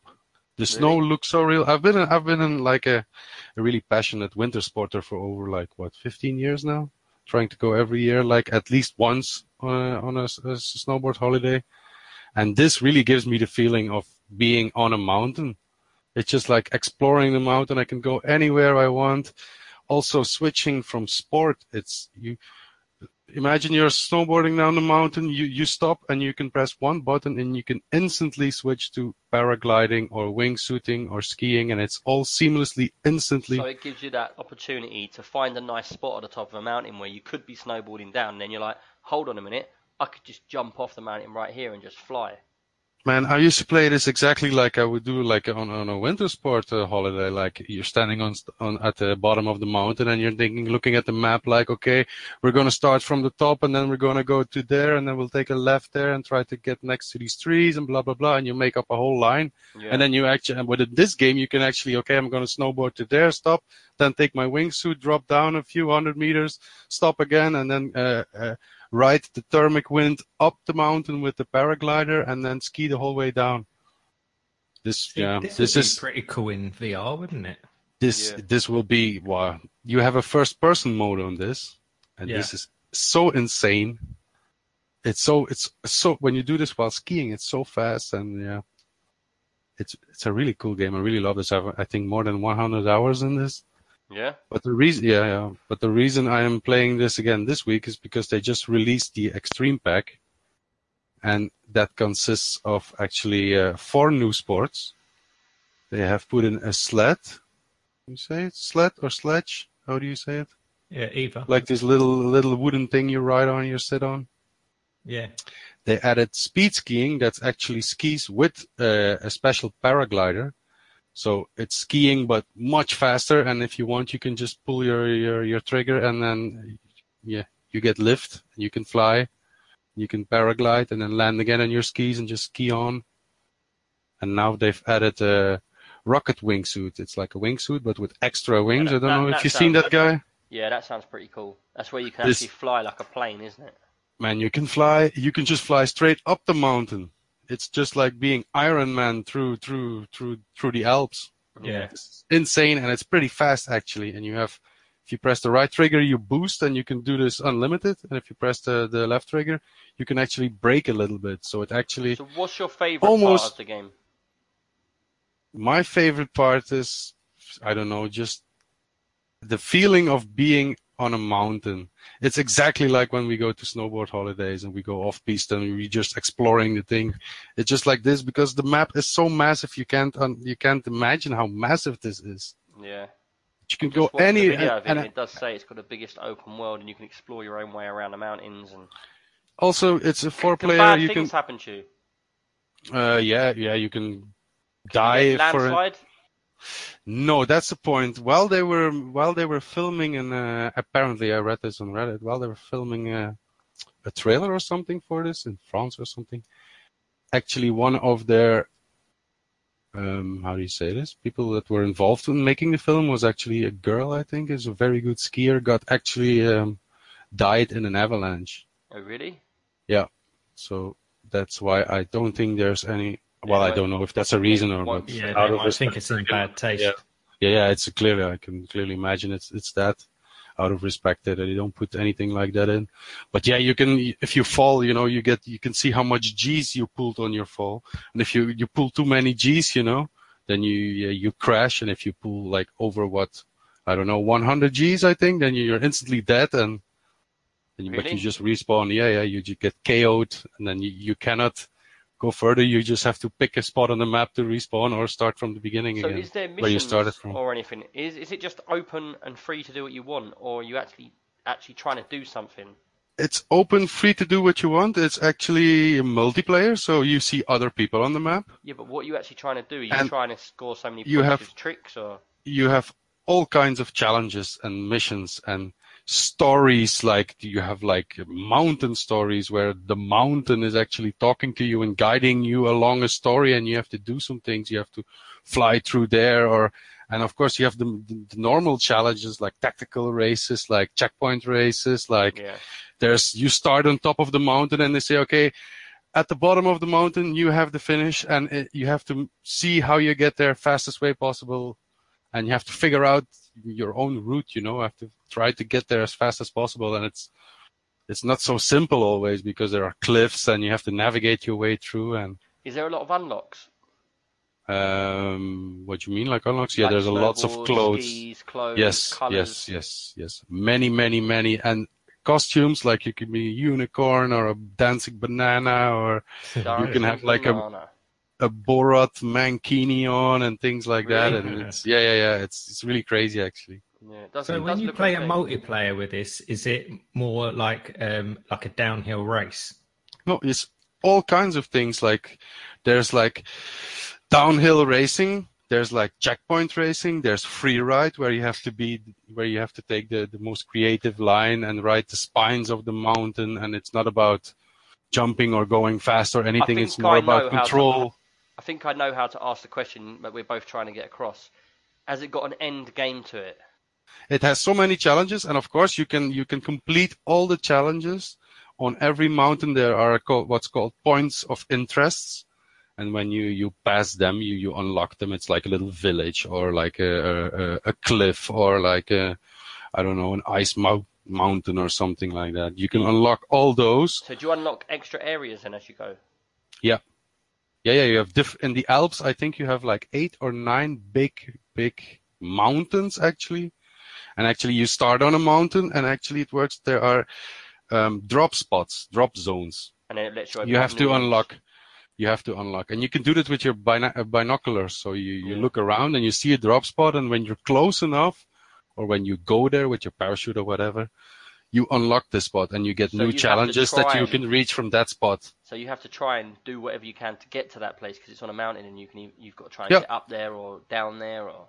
Yeah, I was actually playing it like that because you can I bought the game on like a pre-order or something, pre-order with a season pass, so I got like unlimited helicopter drop, so I can just click anywhere on the whole map and it will just instantly put me there. But Yeah. I actually played the game like starting from top of the mountain and then just taking your binoculars, looking where am I going to go? Oh, there's a drop spot. How am I going to get there? Just like in real life, Real locations. It's based on real locations, yes, but they made the mountains playable. Like every part is kind of playable. Of course, there are parts like real cliffs where if you jump off with your skis, you won't make it, Yeah. Yeah, But so they've if you take like a smoothed it real out. mountain, there's only like 10% that's actually skiable or Yeah. even less. But this this is based on real mountains. So you actually have like Austria. We always go skiing in Austria. So I do recognize all the villages. Even sometimes they look even a little bit familiar, although they don't resemble at all, you know. Okay. But the layout sometimes make you look like, okay, this is clearly like modeled a little bit like Solden or something. Yeah, because I was thinking like it'd be quite cool if you are into your snowboard and you've done it before, and then you could actually snowboard the runs that you've done. Like no, it's not like that. No, it's not like that. No. It's based on the mountains. Like, for instance, if you have, I don't know, maybe the mountains in France are a little bit more rockier than the mountains in Austria or whatever, you know, and you see those differences. But they've just it's all down clearly, it's all clearly designed for making it playable. Yeah. But if you ever snowboarded in real life, and especially if you ever went through powder snow or off piste or whatever, you have to check out this game. You will actually love this thing. I've been snowboarding once in the Alps, and I did love it, but I was a beginner, so I wasn't going off piste. But yeah. The cool thing also with this is that every ride you make, every drop you do, you can replay it. Even if you play it for 10 hours, at the end of those 10 hours, you can still replay your first drop of the day. And out of every replay, you can make your own event. So say I go down one mountain and it was very epic, and at the bottom I say, okay, I want to make my own race out of this because this would be perfect for a checkpoint race. You click one or two buttons and bam, there's a checkpoint race. You can push this, you can challenge your friends to this. It becomes immediately like an online competition between you and your friends. You can say, I'll make a tactical race or a checkpoint race, or just for the most points while jumping or doing tricks or things like that. And it's really seamlessly. There's no loading times. There's nothing. It all goes instantly. It does sound pretty fun, doesn't cool. it? Yeah. It's just something. Even if you watch a replay and your friend is in the replay, you can even switch the view to your friend's view from your own replay. It's a very crazy system. I just looked it up on Steam, and do you know what it says on my screen? Well, 50% this off. game doesn't look like anything you've played in the past. Yeah, it's not an SSX tricky. Let me tell you this. It's more like we are really going down a mountain, finding paths. The challenges are also crazy, like the More wingsuit realistic. challenges. There are some of those that you have to at least try 500 times before you will even be close making it. Some you're just flying through the mountain, through very narrow rock passages, and it's a very hardcore action game. Tony Hawk's, they're fun, but they're really arcade, aren't they? Because a lot of what you do would be impossible to do in real life. Yeah. Like grinding along a rail for like 10 minutes, getting like 1 million points. Yeah, but it was cool though, wasn't it? Doing all them tricks. Yeah, it was fun. Yeah, this is obviously a bit more down the simulation. But it's not a true simulator, you know. It's not really hardcore. It's still a little bit arcadey, but I think they focus more. I think the team is also the I think Ubisoft it's the from graphic France. style that gives it that. Yeah, also the team who makes it they're from Annecy in France, and they actually live next to the mountain, and they're all like passionate snowboarders and skiers. So they really have a passion about mountains, and I think they're trying to make this feeling come across, you know. Yeah. The vastness of a mountain and being there. But also, if I see my friends online, I can just jump into their game seamlessly, and it's and well, like you said, very at good the design. moment, it's 50% off, so you're $22.49 instead of $44.99. Yeah, indeed, and I saw that you can get the season pass with all the downloadable contents and everything. What, 60 quid? No, the season pass itself for €5. Really? And the game itself for €25. So for €30, what is that? 25 quid. You actually have the game with the whole season pass, with the winter pack, with the extreme pack, the first pack, the Knight Rider pack. Yeah. I'm telling you, you would play this with a controller. I played this with a controller. Yes, it's really a controller. So game, is this especially something wingsuiting? Is this something that, because we're about to get onto the community section in a second, is this something that in the community, anyone else that's willing to play this could get into some kind of team with you or connect with you? Yeah. It just works like it's all to run through this Uplay app. But if you are friends with me, but it's not so bad. It's not so bad. Just like a Steam. If you're friends there, you can just see your friends in game.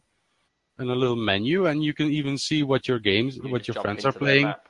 You can jump into them. You can see also the challenges they made, and you can play their challenges also. Yeah. So you can even say like, "Hey mate, today I made a really nice wingsuit challenge. Check it out tonight." And you can go on and you play it yourself. And Yeah. next time I get on, I can see that you broke my record, and it's all about Yeah, like and then this. you can just keep fighting backwards and forwards. Yeah. But yeah, it does And sound like cool. I say, you can make your own challenge or whatever from every drop you make. Yeah, that So does sound it's cool. actually a never-ending game. I still think that it's not the kind of thing that I'd get into. Not because I don't like it, but just not my kind of scene for gaming. Yeah, it does sound fun, and the graphics look amazing. I could play this, but I don't know if I'd want to spend 30 quid on it. Yeah. Yeah, for me it was well worth it. I bought a pre-order season pack. I think I paid like 60 or something for it.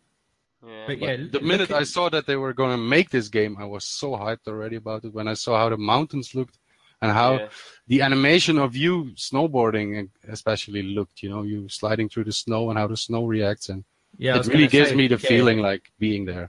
The way the snow moves around your skis. Yeah, and exactly. like your snowboard, it is really good. But the thing for me is I'll look at this and say, this is probably a £30 game. It's probably worth that money. But for me personally, I wouldn't pay £30 for it because I don't think I'd get my money's worth. Yeah, it's an at least a 50-hour game trying to unlock all the mountains. Yeah, I don't think I'd last that long in it though, to be fair.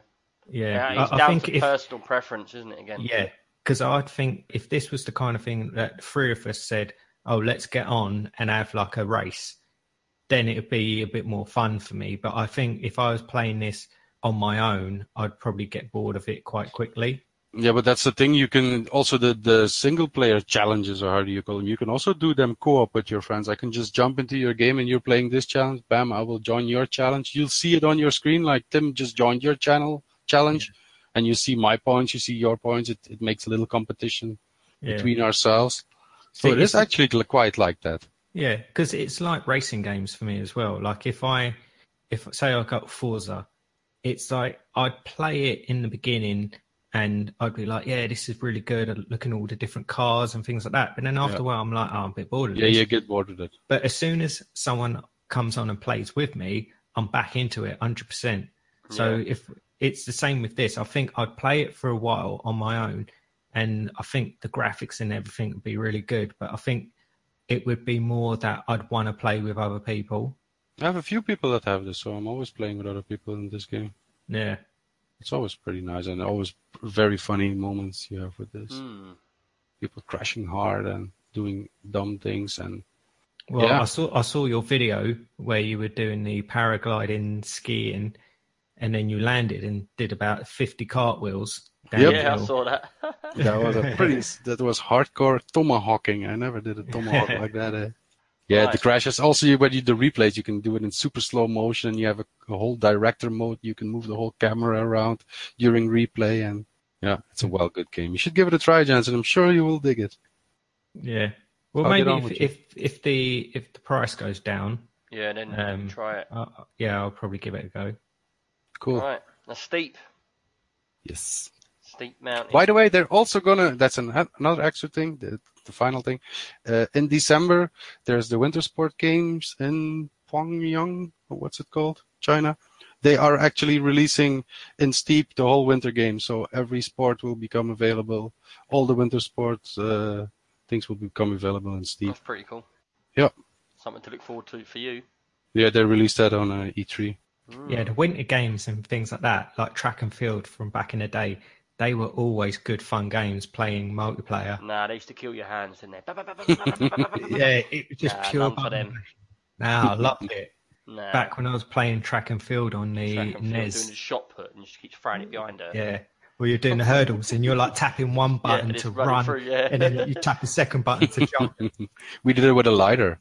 Yeah, no, that was killing them. If you move the lighter very fast over the buttons, you can do it very fast. Yeah. Right, move on. That's Steep. Small.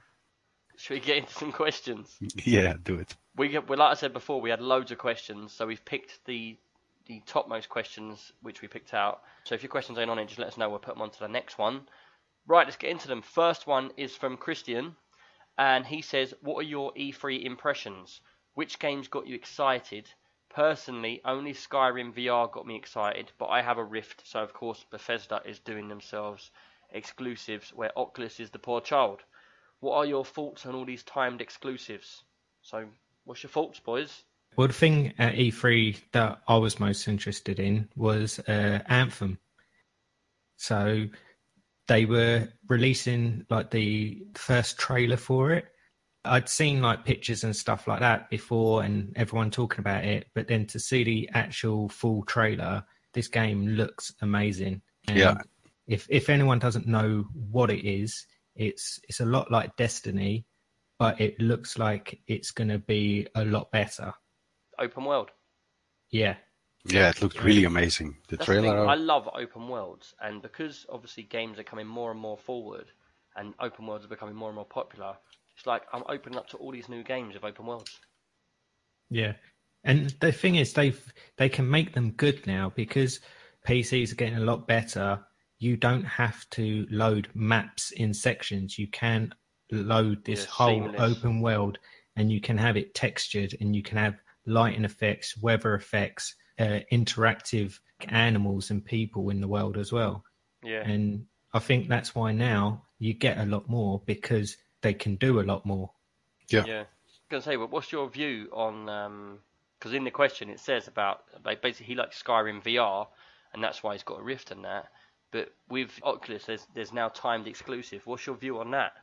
Yeah, I think it's because they have a lawsuit going on between Vive and Oculus. Yeah, but if you've got an exclusive to one of them, it is going to be a pain in the ass for either Yeah. side. Always, exclusives are always a pain in the Yeah, ass. they're always going to have exclusives because it's the same with having a console exclusive, PC exclusive. It's always going to happen. Customers over, yeah. Yeah, because like people are going to do it to sell machines, and the developers are going to have contracts with Sony, Xbox, and like Microsoft and things like that. So they are going to pick and choose who they go with because developers are probably going to make more money out of it. Of course. What would you do as a developer? Yeah. If Sony would say, well, guy, if you put your game for 3 months exclusively on our platform, we'll give you, double the money. Yeah. Yeah. So at the end of the day, it's all business, isn't it? Yeah, for it's them. something that's destined to happen, and there's no way around it. It's At least it's a timed exclusive. That's better than an exclusive. That really sucks. Exactly. Timed exclusive, you can still play after a while. Yeah. And the thing is, I always think to myself, like, it's not that big a deal to me because a lot of the time, like when it was console, it was like, if I really wanted to play that game that's only on Xbox, I'll buy an Xbox. Yeah, it's not that simple though with this sort of equipment. Is it? No, I don't know. It's the same for me. Like I also would want to play some PlayStation games, but now to really buy a PlayStation and to invest like what, I don't know, if you have to buy a game and everything, you're looking at like €250 minimum to play a game. Say we're talking about Oculus and we're talking about Vive. Do you think, I honestly don't know yet, but do you think there'd be a way in the future, you know, like you used to crack your PlayStation and you'd play all the games and you could watch, like, you could play games from different areas and stuff on it. Do you think that sort of stuff will happen with these Oculus and Vives? I think there already is. I think there is third-party software that can let you play Vive on Oculus and Oculus on Vive. I think with this lawsuit going on, it might actually become the other way around now, that they will actually actively program a game that it will only work on one specific thing. Oh, really? Not the other way around where they'll make it and it'll work on everything. Exactly. Including third parties. I think that's also the case why Skyrim will be an exclusive. And I don't know if it was Skyrim or Fallout, but there was even words that it would be a really exclusive, that it wouldn't be even playable with the other headset. Do you know what though? I was thinking earlier as well. You know, I said earlier about Fallout 4 and being in the 3D world and saying I completed Skyrim, but the graphics are poor and that. That's actually a lie because Skyrim actually recently brought out the brand new version, didn't they? It's all been updated. Graphics overhaul. So maybe I could go back to that as well, because that would be amazing as well to be in. Because I don't know if they can pull this off in VR already. Nah, they can, dude. I remember playing. Have you played Skyrim all the way through? Not all the way through. Yeah, well, I remember always getting get lost to a part, inside like missions. you said, on Steep, where you're at the top of a hill, like a mountain, and just playing it and I was playing it on a 1080 TV then, and it was like I felt like I was looking down the hill. It had depth to it. And You know, But so, I think the VR version will be not that high of a quality version. I think, because I don't think that you will have the power for it. I've got the power. I've got the power. I don't know. That was my cue to sing. But yeah, so yeah, at the end of the day, business is business, and that's all you can say about it, really, isn't it? Yeah. It sucks. It sucks really. Yeah, exactly. Yeah.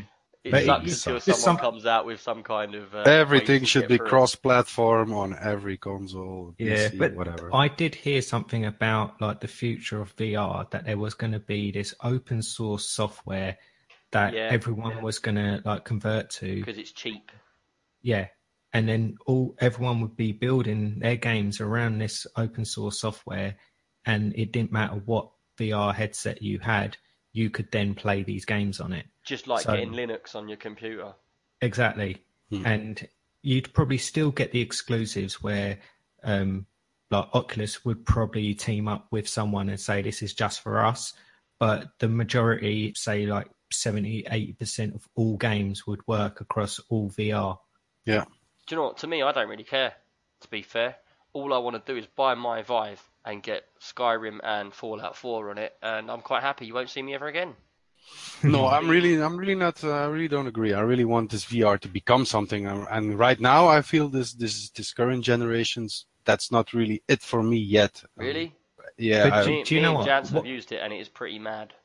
It is pretty mad, but it still has its flaws, and they need to work out these flaws first, and then I will probably get one. Like everyone's wireless, saying...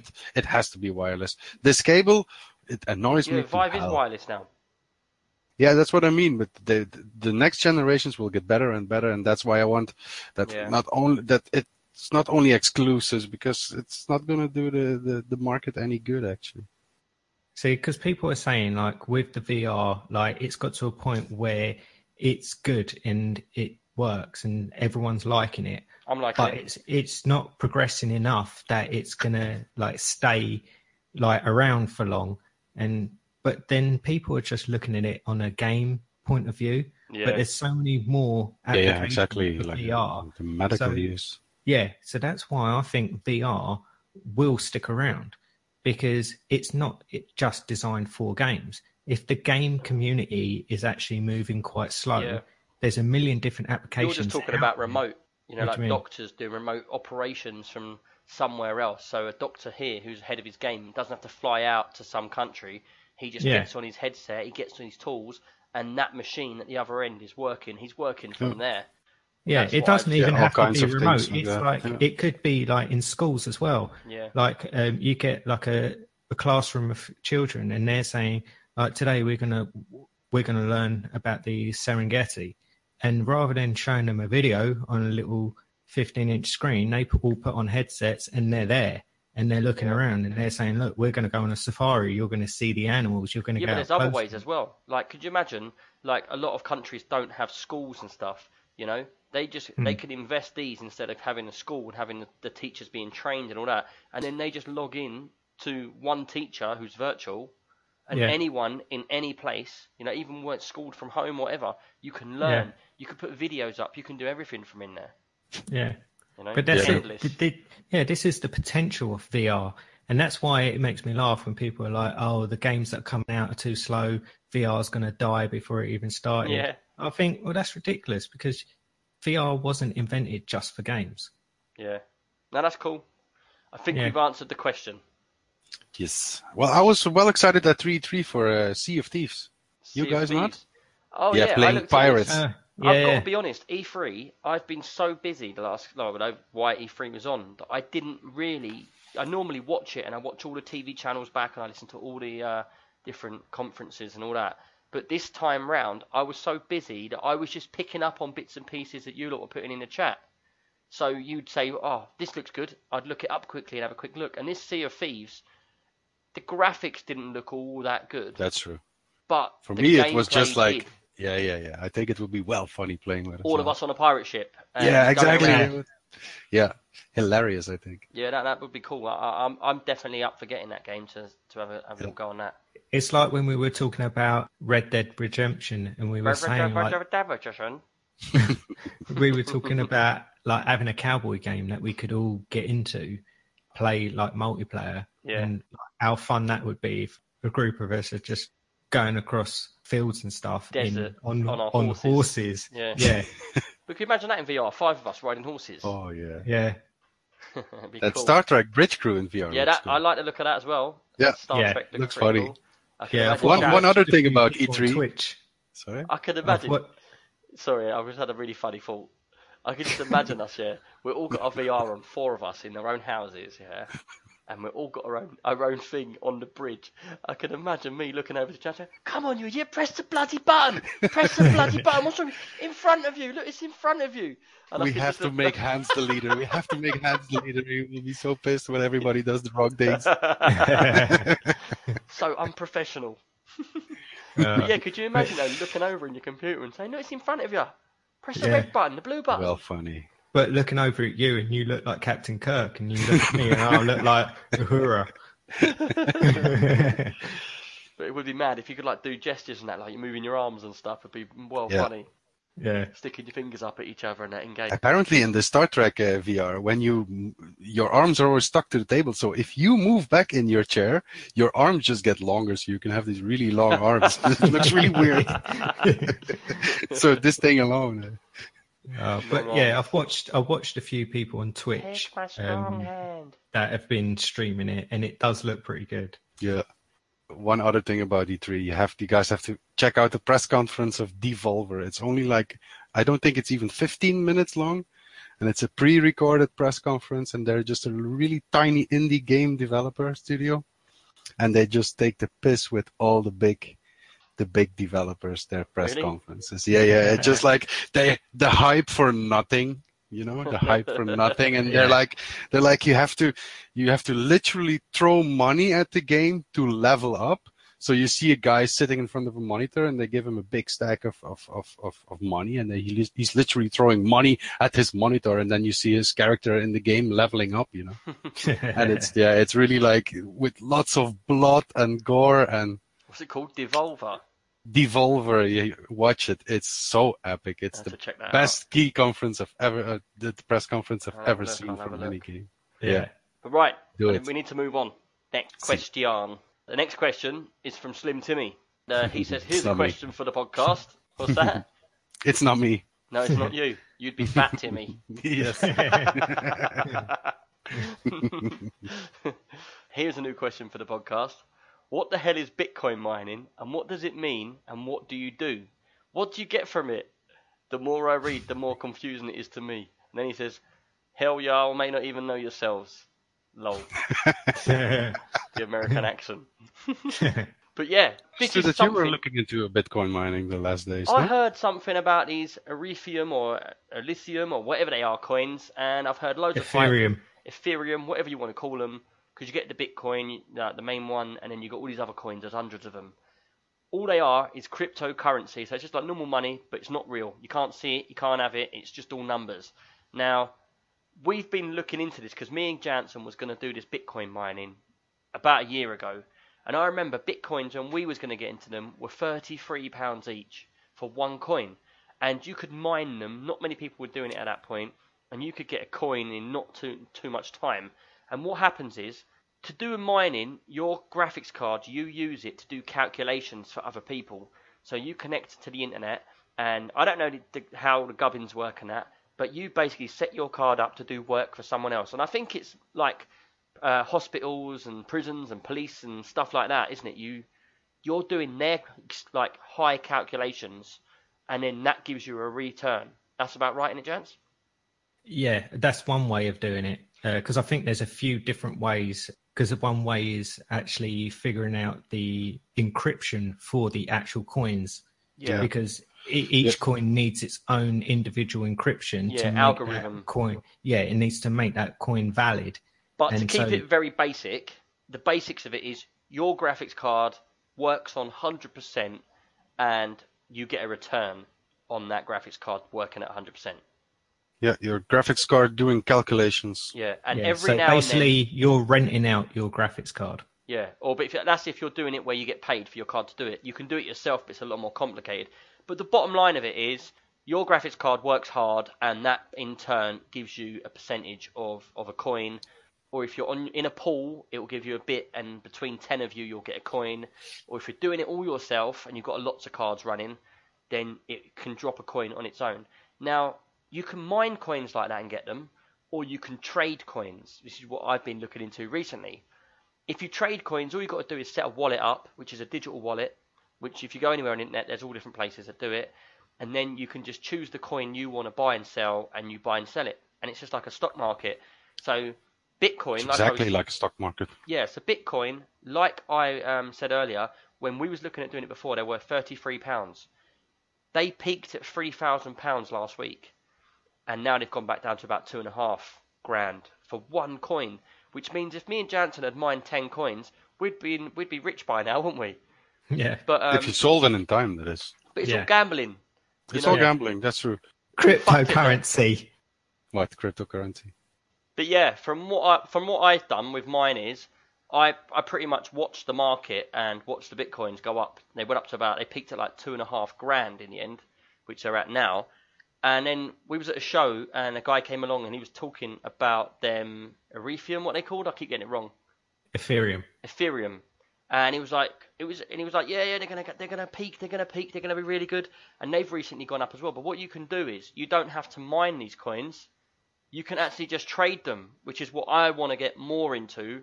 And I think, Tim, you're getting more into the trading as well, isn't it? You're going to join a pool, apparently. Yeah, a pool, but I'm not. Yeah, you're going to get into the trading. It's like a stock market. And you're going to do an investment, aren't you? Where you put in a certain amount of money, you get a certain percentage. Everybody does it together. Yeah, exactly. And then at the end of the month, they bring it out, and you get whatever you put in, and a percentage on top.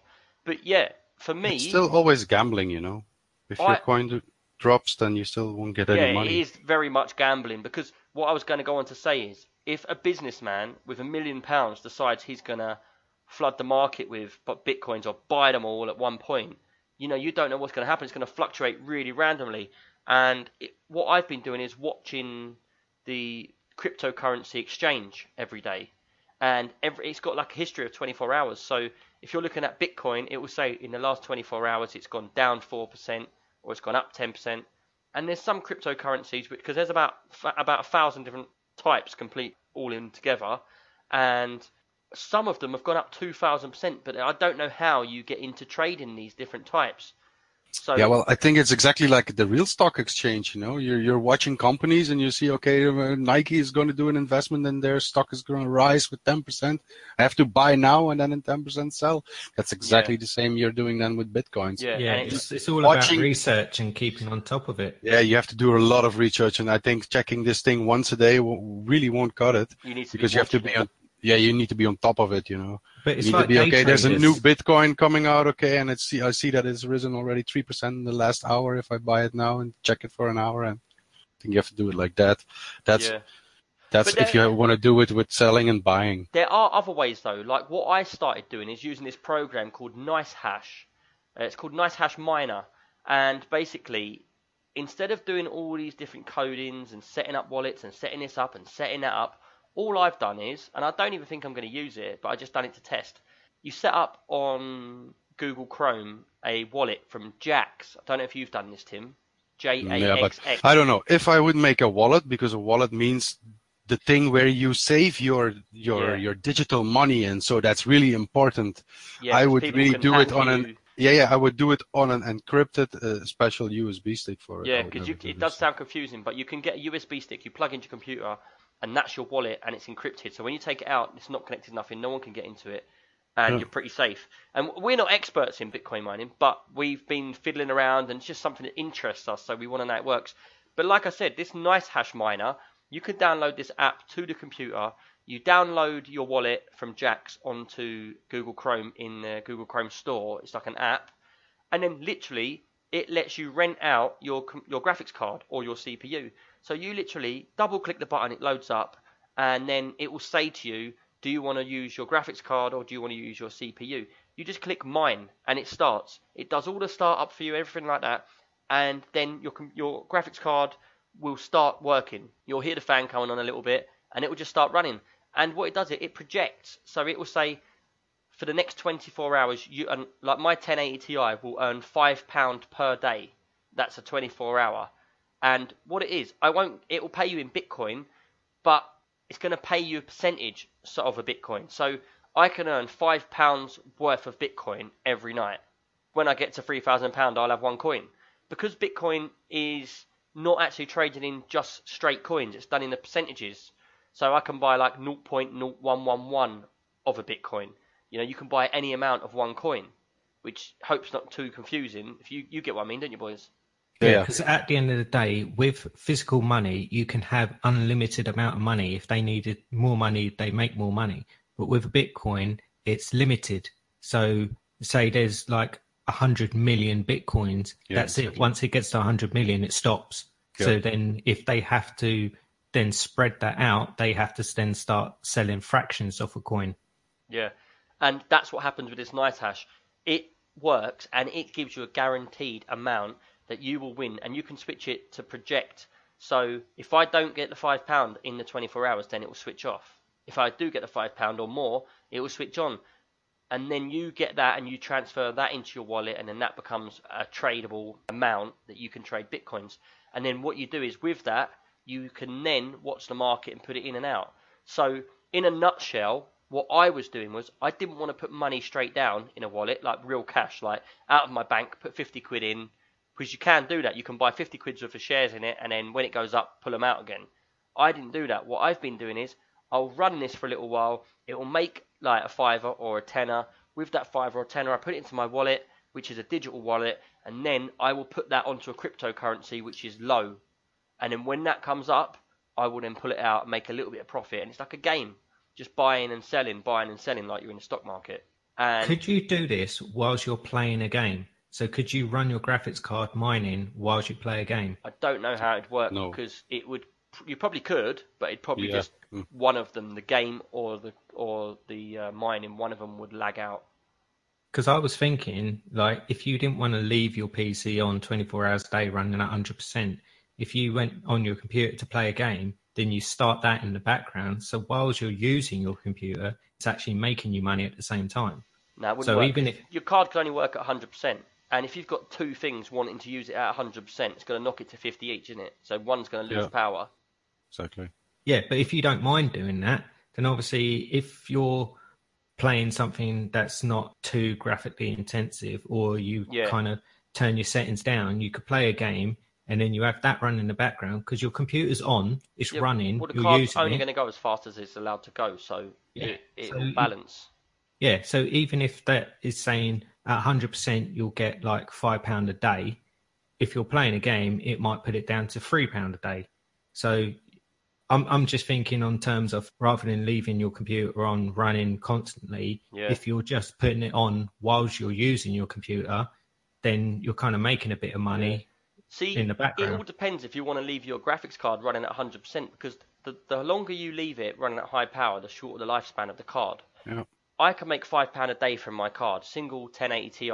So I can make, 35 quid a week, which over a month, I think over a year it's about £2,500. So over a year it seems all right, but that's running it every single day for 24 hours a day, which is pretty long. For a year. Yeah. And you've got to think, will it last a year? Yeah, but what I did think about what could be worth it is, if I spread the cost of my graphics card, because I often just put mine on like finance, and what I'll do is I'll pay 30 quid a month for my card, and then when it gets to the end of the year or halfway through and a new card comes out, I'll sell my card off, pay it off, get the next one. So I've always got the most expensive card in there for someone buying it on a personal level, if you know what I mean.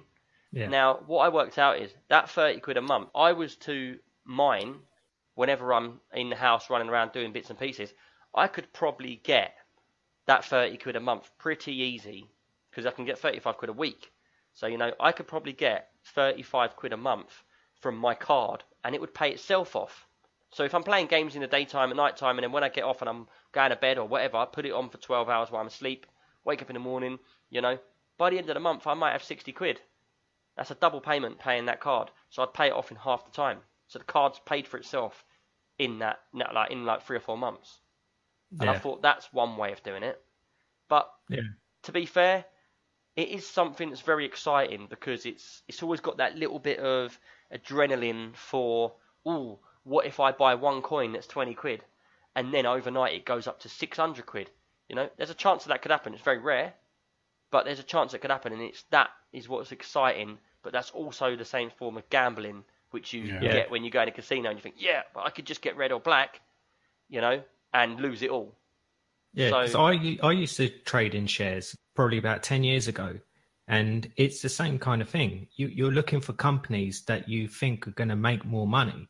So you're constantly on the internet reading forums, like keeping your ear to the ground to hear about new companies. That's a full-time hobby if you want to do that. Yeah. The thing is, you're always one stage behind someone else, which is annoying. Yeah, but that's it, because you've got people that are doing this full-time. You've got day traders, and they're sitting there with like 4 screens, and that's their day job. And they know everything about the companies that's coming on, even like... Yeah.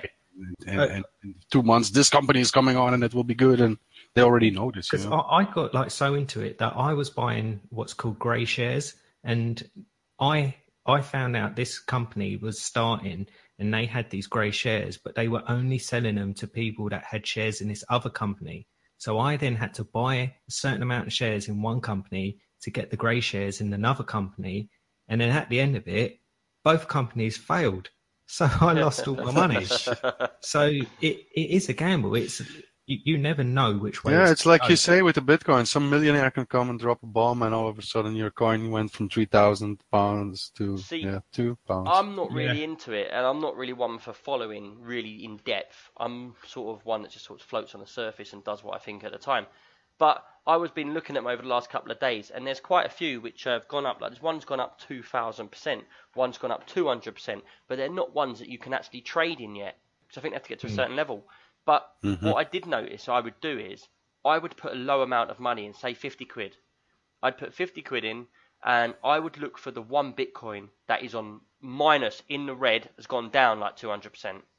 Because I think if it's gone down 200%, it's got to go up at some point. So if I buy it while it's so far down, it's only got to go up a little bit for me to make a profit. And so what I would say, maybe it will go down more and it will stay at minus 600. Yeah, maybe. But my logic tells me when things are so low as well, you've got to buy a lot, because if you've got something that is like really low and it's worth like a penny, you buy 10 of them, you've got 10p. But then if they go up to 1,000, you've got like £10,000. But the thing is, it's like the jump has to be so big at that point to make money out of it. So you're kind of dealing in pennies. But what I was going to go on to say is, if you say I put in 50 quid, and it went up to 100 quid, it went up 50%, and I pulled it out. What I would then do is I'd take my 50 quid back out, and then I would only use the money that's pure profit to make more profit. So that's a good way to do it. For out of the extra 50 quid, I'd put 25 in, and if that lost, then it's lost. But then that's a good way to do it. Yeah, so you're always never going to fail completely. You've always got different layers of backup. So you've got £50 there, £25 there, £25 there. So I'm using the last £25 in the link, and if that makes £50, bang, that goes back again to the next one. Use another £25. And that's how I would do it as a little game. I wouldn't be going for millions. I wouldn't put all of my money in on one. I'd have it running on loads. So I've got 10 coins running at once, and I can just, the ones that are going down, I'm not going to pull the money out when it's down. Just leave it there and wait for it to go back up, because it will at some point. Yeah, because that's playing it safe. Because a lot of people like put all their eggs in one basket kind of greed. Thing. Yeah, it's that kind of thing of like, if you want to get into it and you want to trade in like these cryptocurrencies, there's ways of making money in it, but you have to have the time and effort. It's not a case of I'll put a couple of quid here, a couple of quid there, and then I'll come back in a week and look at it. Because in that week, you could have lost everything. It could have peaked at £1,000, dropped to minus. But the thing I think is, with the Bitcoin, now it can go up and it can go down. But over the last so many years, it's only gone up. And when it does go down, it always picks up and goes up again. So it's just a matter of holding on to your stuff. Yeah, but the thing is, when are you going to sell it? When are you going to do it? Yeah, this is the thing. It's like you need to get in there before it peaks. So you've already missed that because it's peaked. So when you're buying a coin now, where you could have bought it for 30 quid, now you're buying it for £3,000. Yeah. So you buy it at £3,000 and it's going to go up and down, but you buy it at £3,000 and you're going to sell it at £3,002. So you've only made £2 profit on it. So it is that thing of like, you need to get it at the right time, and you've got to keep your eye on it constantly, because in the beginning you could have bought loads of them at 30 quid and then just sat back, and then they all... But that's the gamble you take then, isn't it? You don't know if it was going to go up. But that's it. Yeah, because if you're buying it early, it could have been like Bitcoin, like could have died by now, and everyone who's put their money into it lost it all. Yeah, but that's what I'm saying. That Ethereum one now is what they're saying is going to be the next one underneath the Bitcoin, which is only 33 quid a coin. Yeah. So I was going to buy a couple of coins and then just leave it in the bank. Leave it. Don't worry about it. But then again, no guarantee. Yeah, no guarantee. You're putting your money. Jensen bought the shares in these two companies because he also thought of people were saying this is going to be the next big hit. Yeah. And what if you invest then and were to say £10,000? Yeah, but the difference with me is the money I invest, I don't invest it to make 100% come back on it. I'm putting in there with if I lose it all, I lose it. That money's spare money to put in there to lose if I need to. But if it makes money, I'll just sit on it. Right, let's move on. We've talked about this for ages. Bitcoin mining. Hope that was enough for the question. Right, the next question's from Bortopolis. And he's got two questions because they came in at different parts of the discussion, so I picked them out. And he says, all right, okay, I have a question. As I said before, my PC is built to upgrade and change as I go along. It's a bit down the line, but I'm looking to put in a custom loop cooling system. It's more for the look of awesomeness and interest of building one because I've never really need it. Is it worth including my GPU in the loop when designing it for when I do eventually try overclocking? Right. My view, I'll give first, and then you two can tell your views after. Personally, if you're going to do a full system with a custom water cooling in it, it depends on money first. Because if you're wanting to go for the ultimate cool look and the best thing for performance, I would put two loops in it with two rads, and I'd have one loop going to the CPU to a rad, and I'd have one loop going to the graphics card to the rad. That is high-end stuff where you've got two loops going around the same system with two pumps and two res and all that. If you're just going to do the one loop, I would definitely get a different amount of rad. So I'd have maybe dual 240 rad, have one of them there, one at the top, and then I'd have the system going from CPU into a rad, into the graphics card, into another rad, into the res. So that you've got all of it in one loop. It will be really, really cool because you've got as long as you've got the rad between the graphics card and between the CPU, it'll be fine. But yeah, I personally, if you're going to just do a sealed loop just for the CPU or just for the GPU, you're better off going with like a Corsair H100i sealed unit. Also, if you want to do it just for looks and awesomeness, I would definitely go for hardlines cubing. The only thing with the hardline tubing is, as he said, he's going along, and there's a lot else that comes into hardline tubing that people don't realise. Unless you've got a bending kit or you've got your own tools to bend pipes and heat them up and stuff like that, because it literally is getting a pipe, heating it slowly, and bending it. Having the kit is so much easier because they've got bend. It's about 60 quid, I think, and you get an anodized tool bending kit, and with that you get inserts to go inside your tubing, so that when you bend them, you get no kinks. Because that's a major problem. You think you're heating up a bit of plastic and you're bending it, you get a kink. So also, the other problem is when you have to change something on your PC, you have to take out the whole Yeah, loop, that is a pain in the arse. Yep. But it does look really, really cool. And the other thing with the hard pipes is that you have to measure them perfectly. Yeah. Because if you've got them running parallel to each other and you've got like bends in the same. That's the worst thing when they're not parallel. Yeah, it's like they only need to be a millimeter out and they look pissed.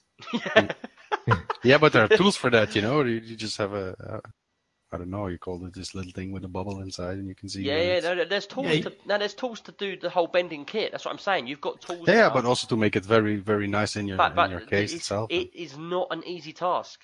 No. I say to people. He's saying you want to go for good looks of awesomeness. Yeah, but I say to people. Yeah, but he's also saying that he's going along doing it.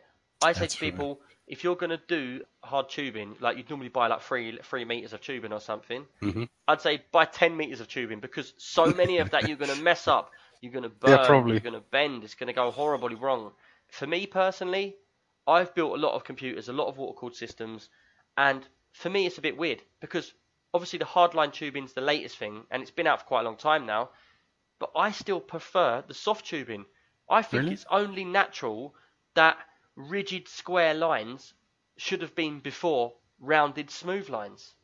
It seems weird to me. I still prefer having a soft tubed water-cooled computer where from the graphics card to the thingies like rounded and nice and smooth. Don't get me wrong, if I did a hardline one, I would do patterns, I'd do letters, I'd do writing, I'd do swirls, I'd do all sorts. But personally, I think like because everything like a motherboard is square and but you I've have got to be lots honest. of straight lines on a computer. That's why I like them. I've got to be honest, the hard lines do look good, but like I said, the main thing for me is I'm changing my graphics card every year.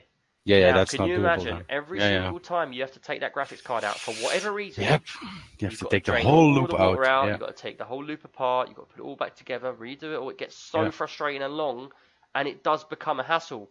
I say this to a lot of customers when they say, I want water cooling, and I want it all custom with coloured water and everything. And I go, do you really want it? What's it for? Is it for performance, or is it for looks? And they go, well, I want it to look really good, but also it's quiet.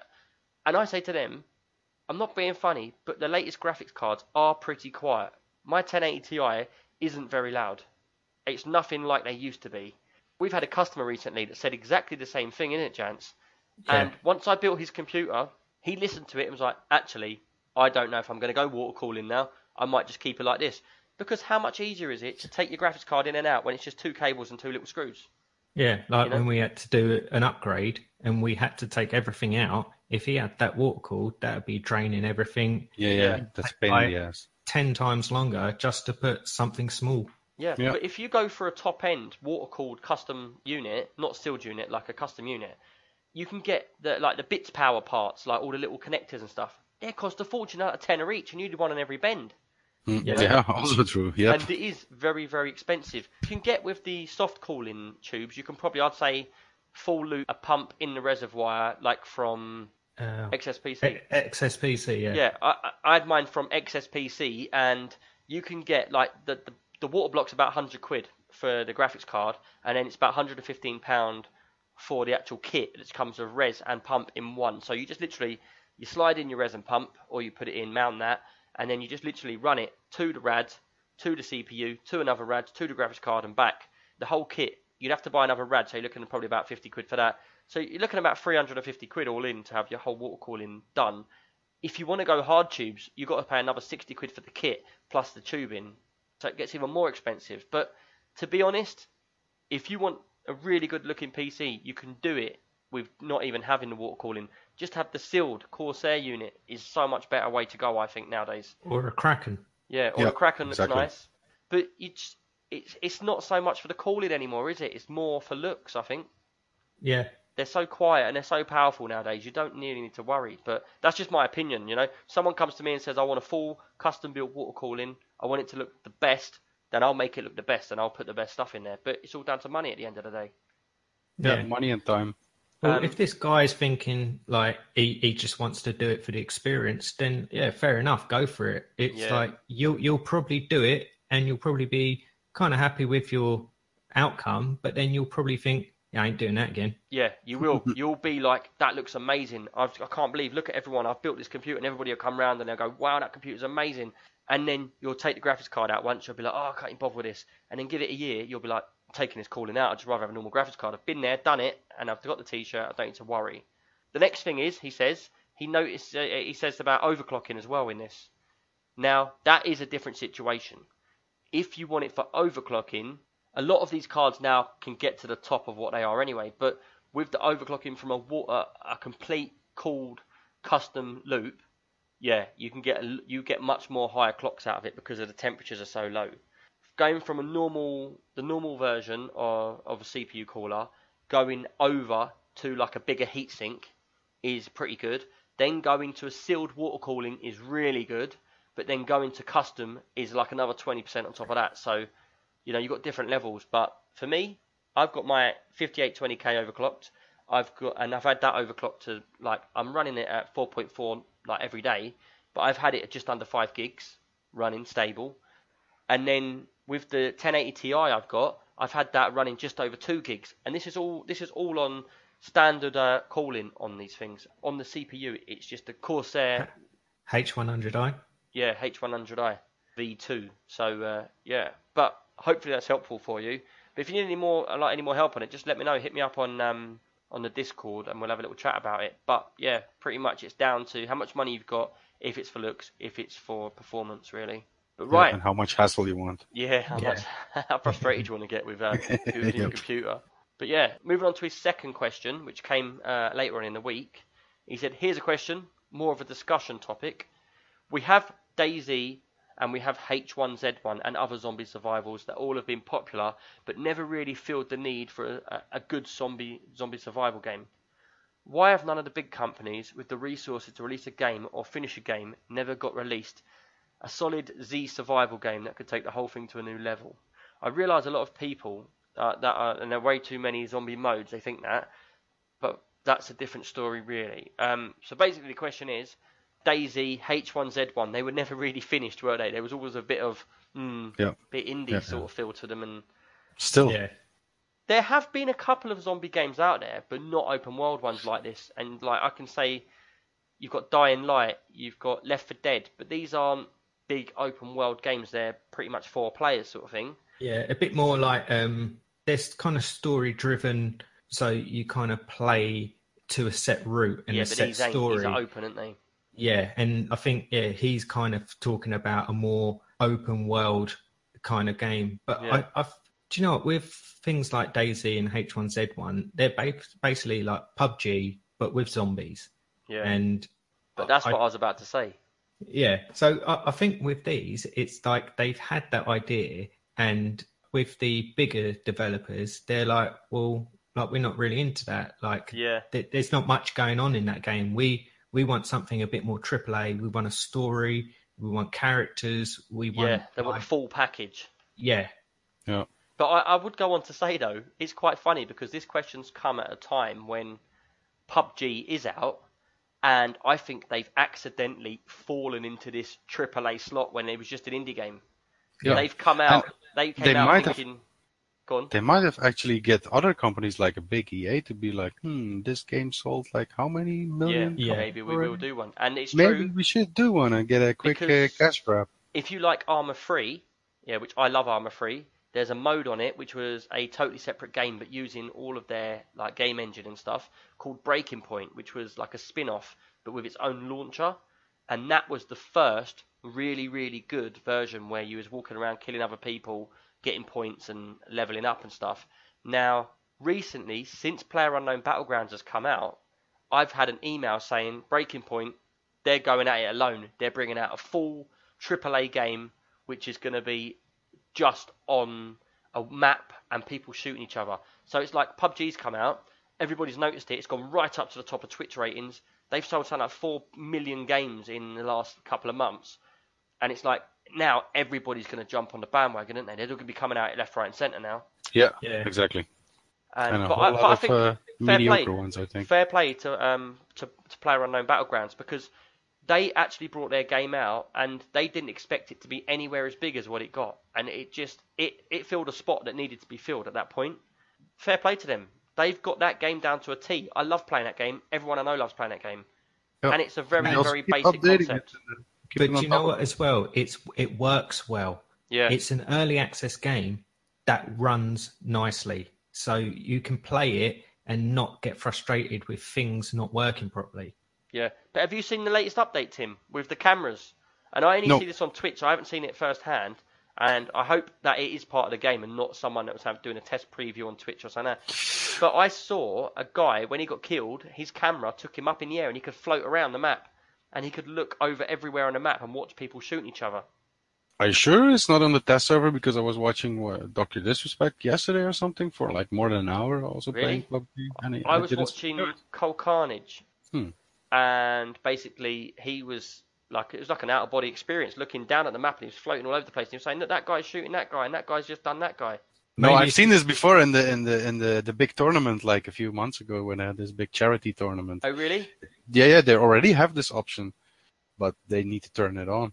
And in this tournament, you could actually zoom out from a bird's eye view and that's what he was doing. And zoom around the map and I was like, wow, you're like, I don't know if you're allowed to talk to your friends anymore because you'd be able to tell them where people are. But this is what I was going to say. It's probably only on the single player.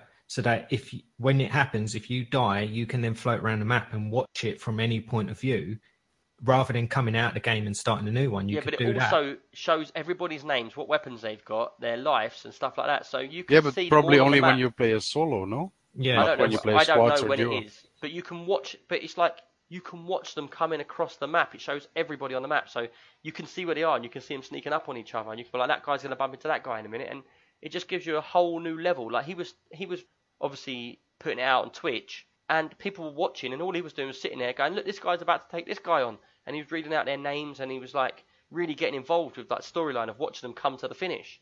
And it's like he didn't just want to switch off because it gave him a whole level of game. Yeah, that's exactly how they were commentating on this charity event. Yeah, it looked really, really good. There was a shoutcaster, and he was also using the camera and let's check out this group. They're in the church here, and let's. But I do think zombies have gone, man.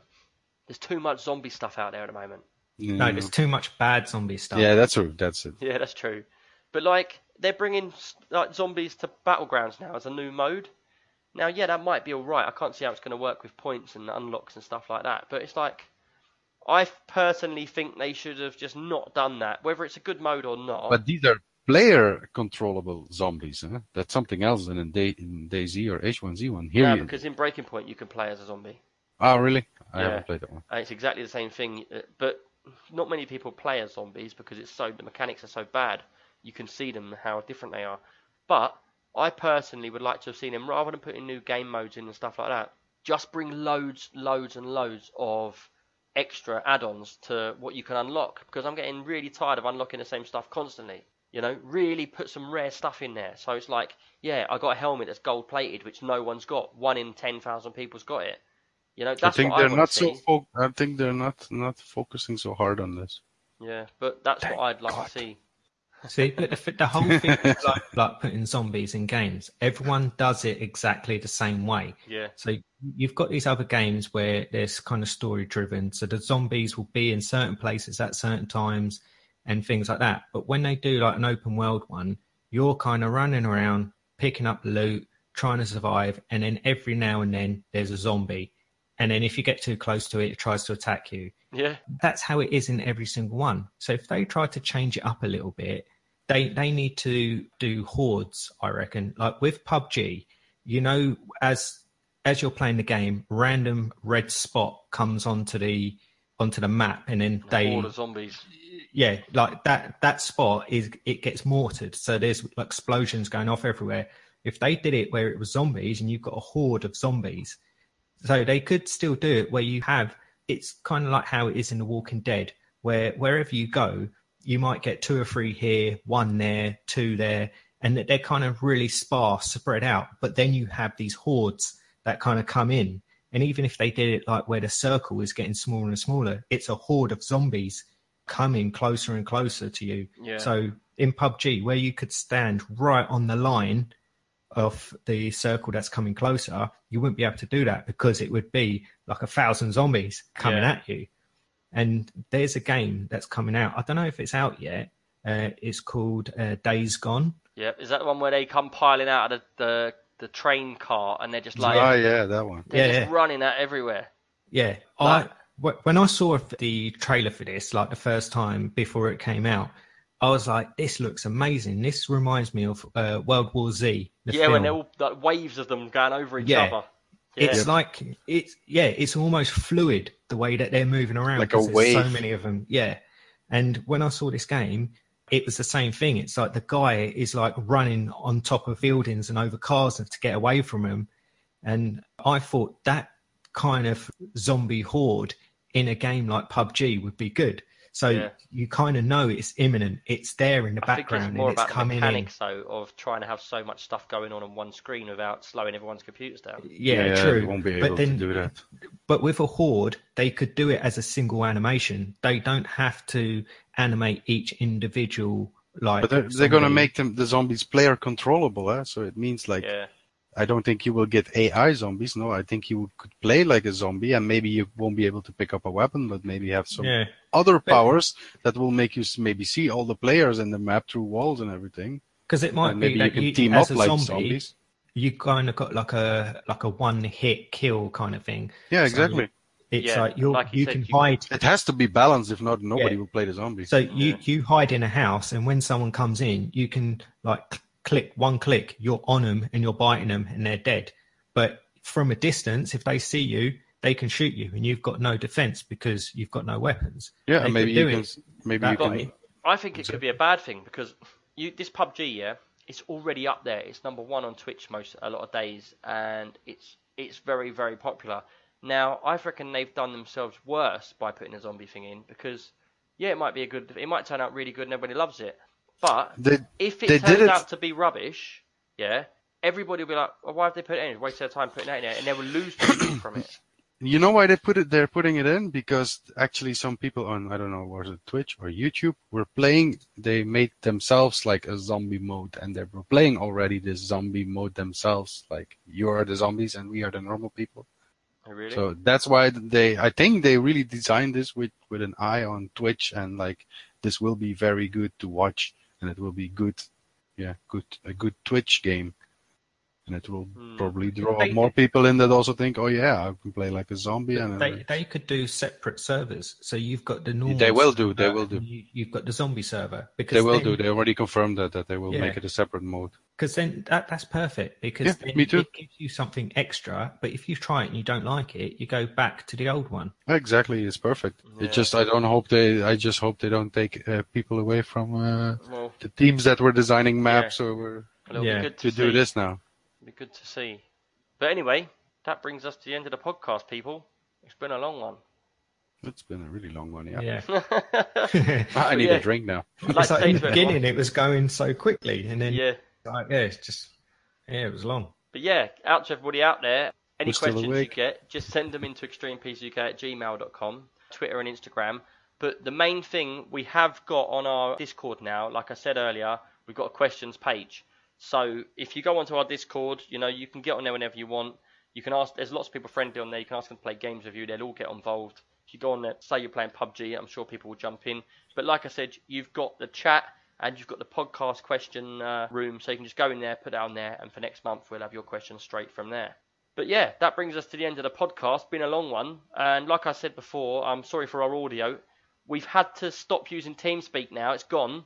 Not too happy with them, because the people that we was renting the server off of have taken about 5 payments off me in one go, which I think is pathetic. So yeah, we're not going back to TeamSpeak for that reason. So we'll be on just Discord now. So jump into Discord and we'll go from there. We're really sorry about the sound if it is bad, but we'll get on. This will be changing over the next couple of months, so just bear with us, and we'll go from there. Sorry, Tim. I said, come play a game with us on Discord. Yeah, cool. Come get in there. Feel free. And invite as many of your friends in as you want. We need to get as many people into the Discord as possible. But yeah, thanks again for listening, everyone. That brings us to the end of the podcast. So we'll see you next month. Cheers. Thanks a lot. Bye-bye. Bye-bye. Bye. See ya.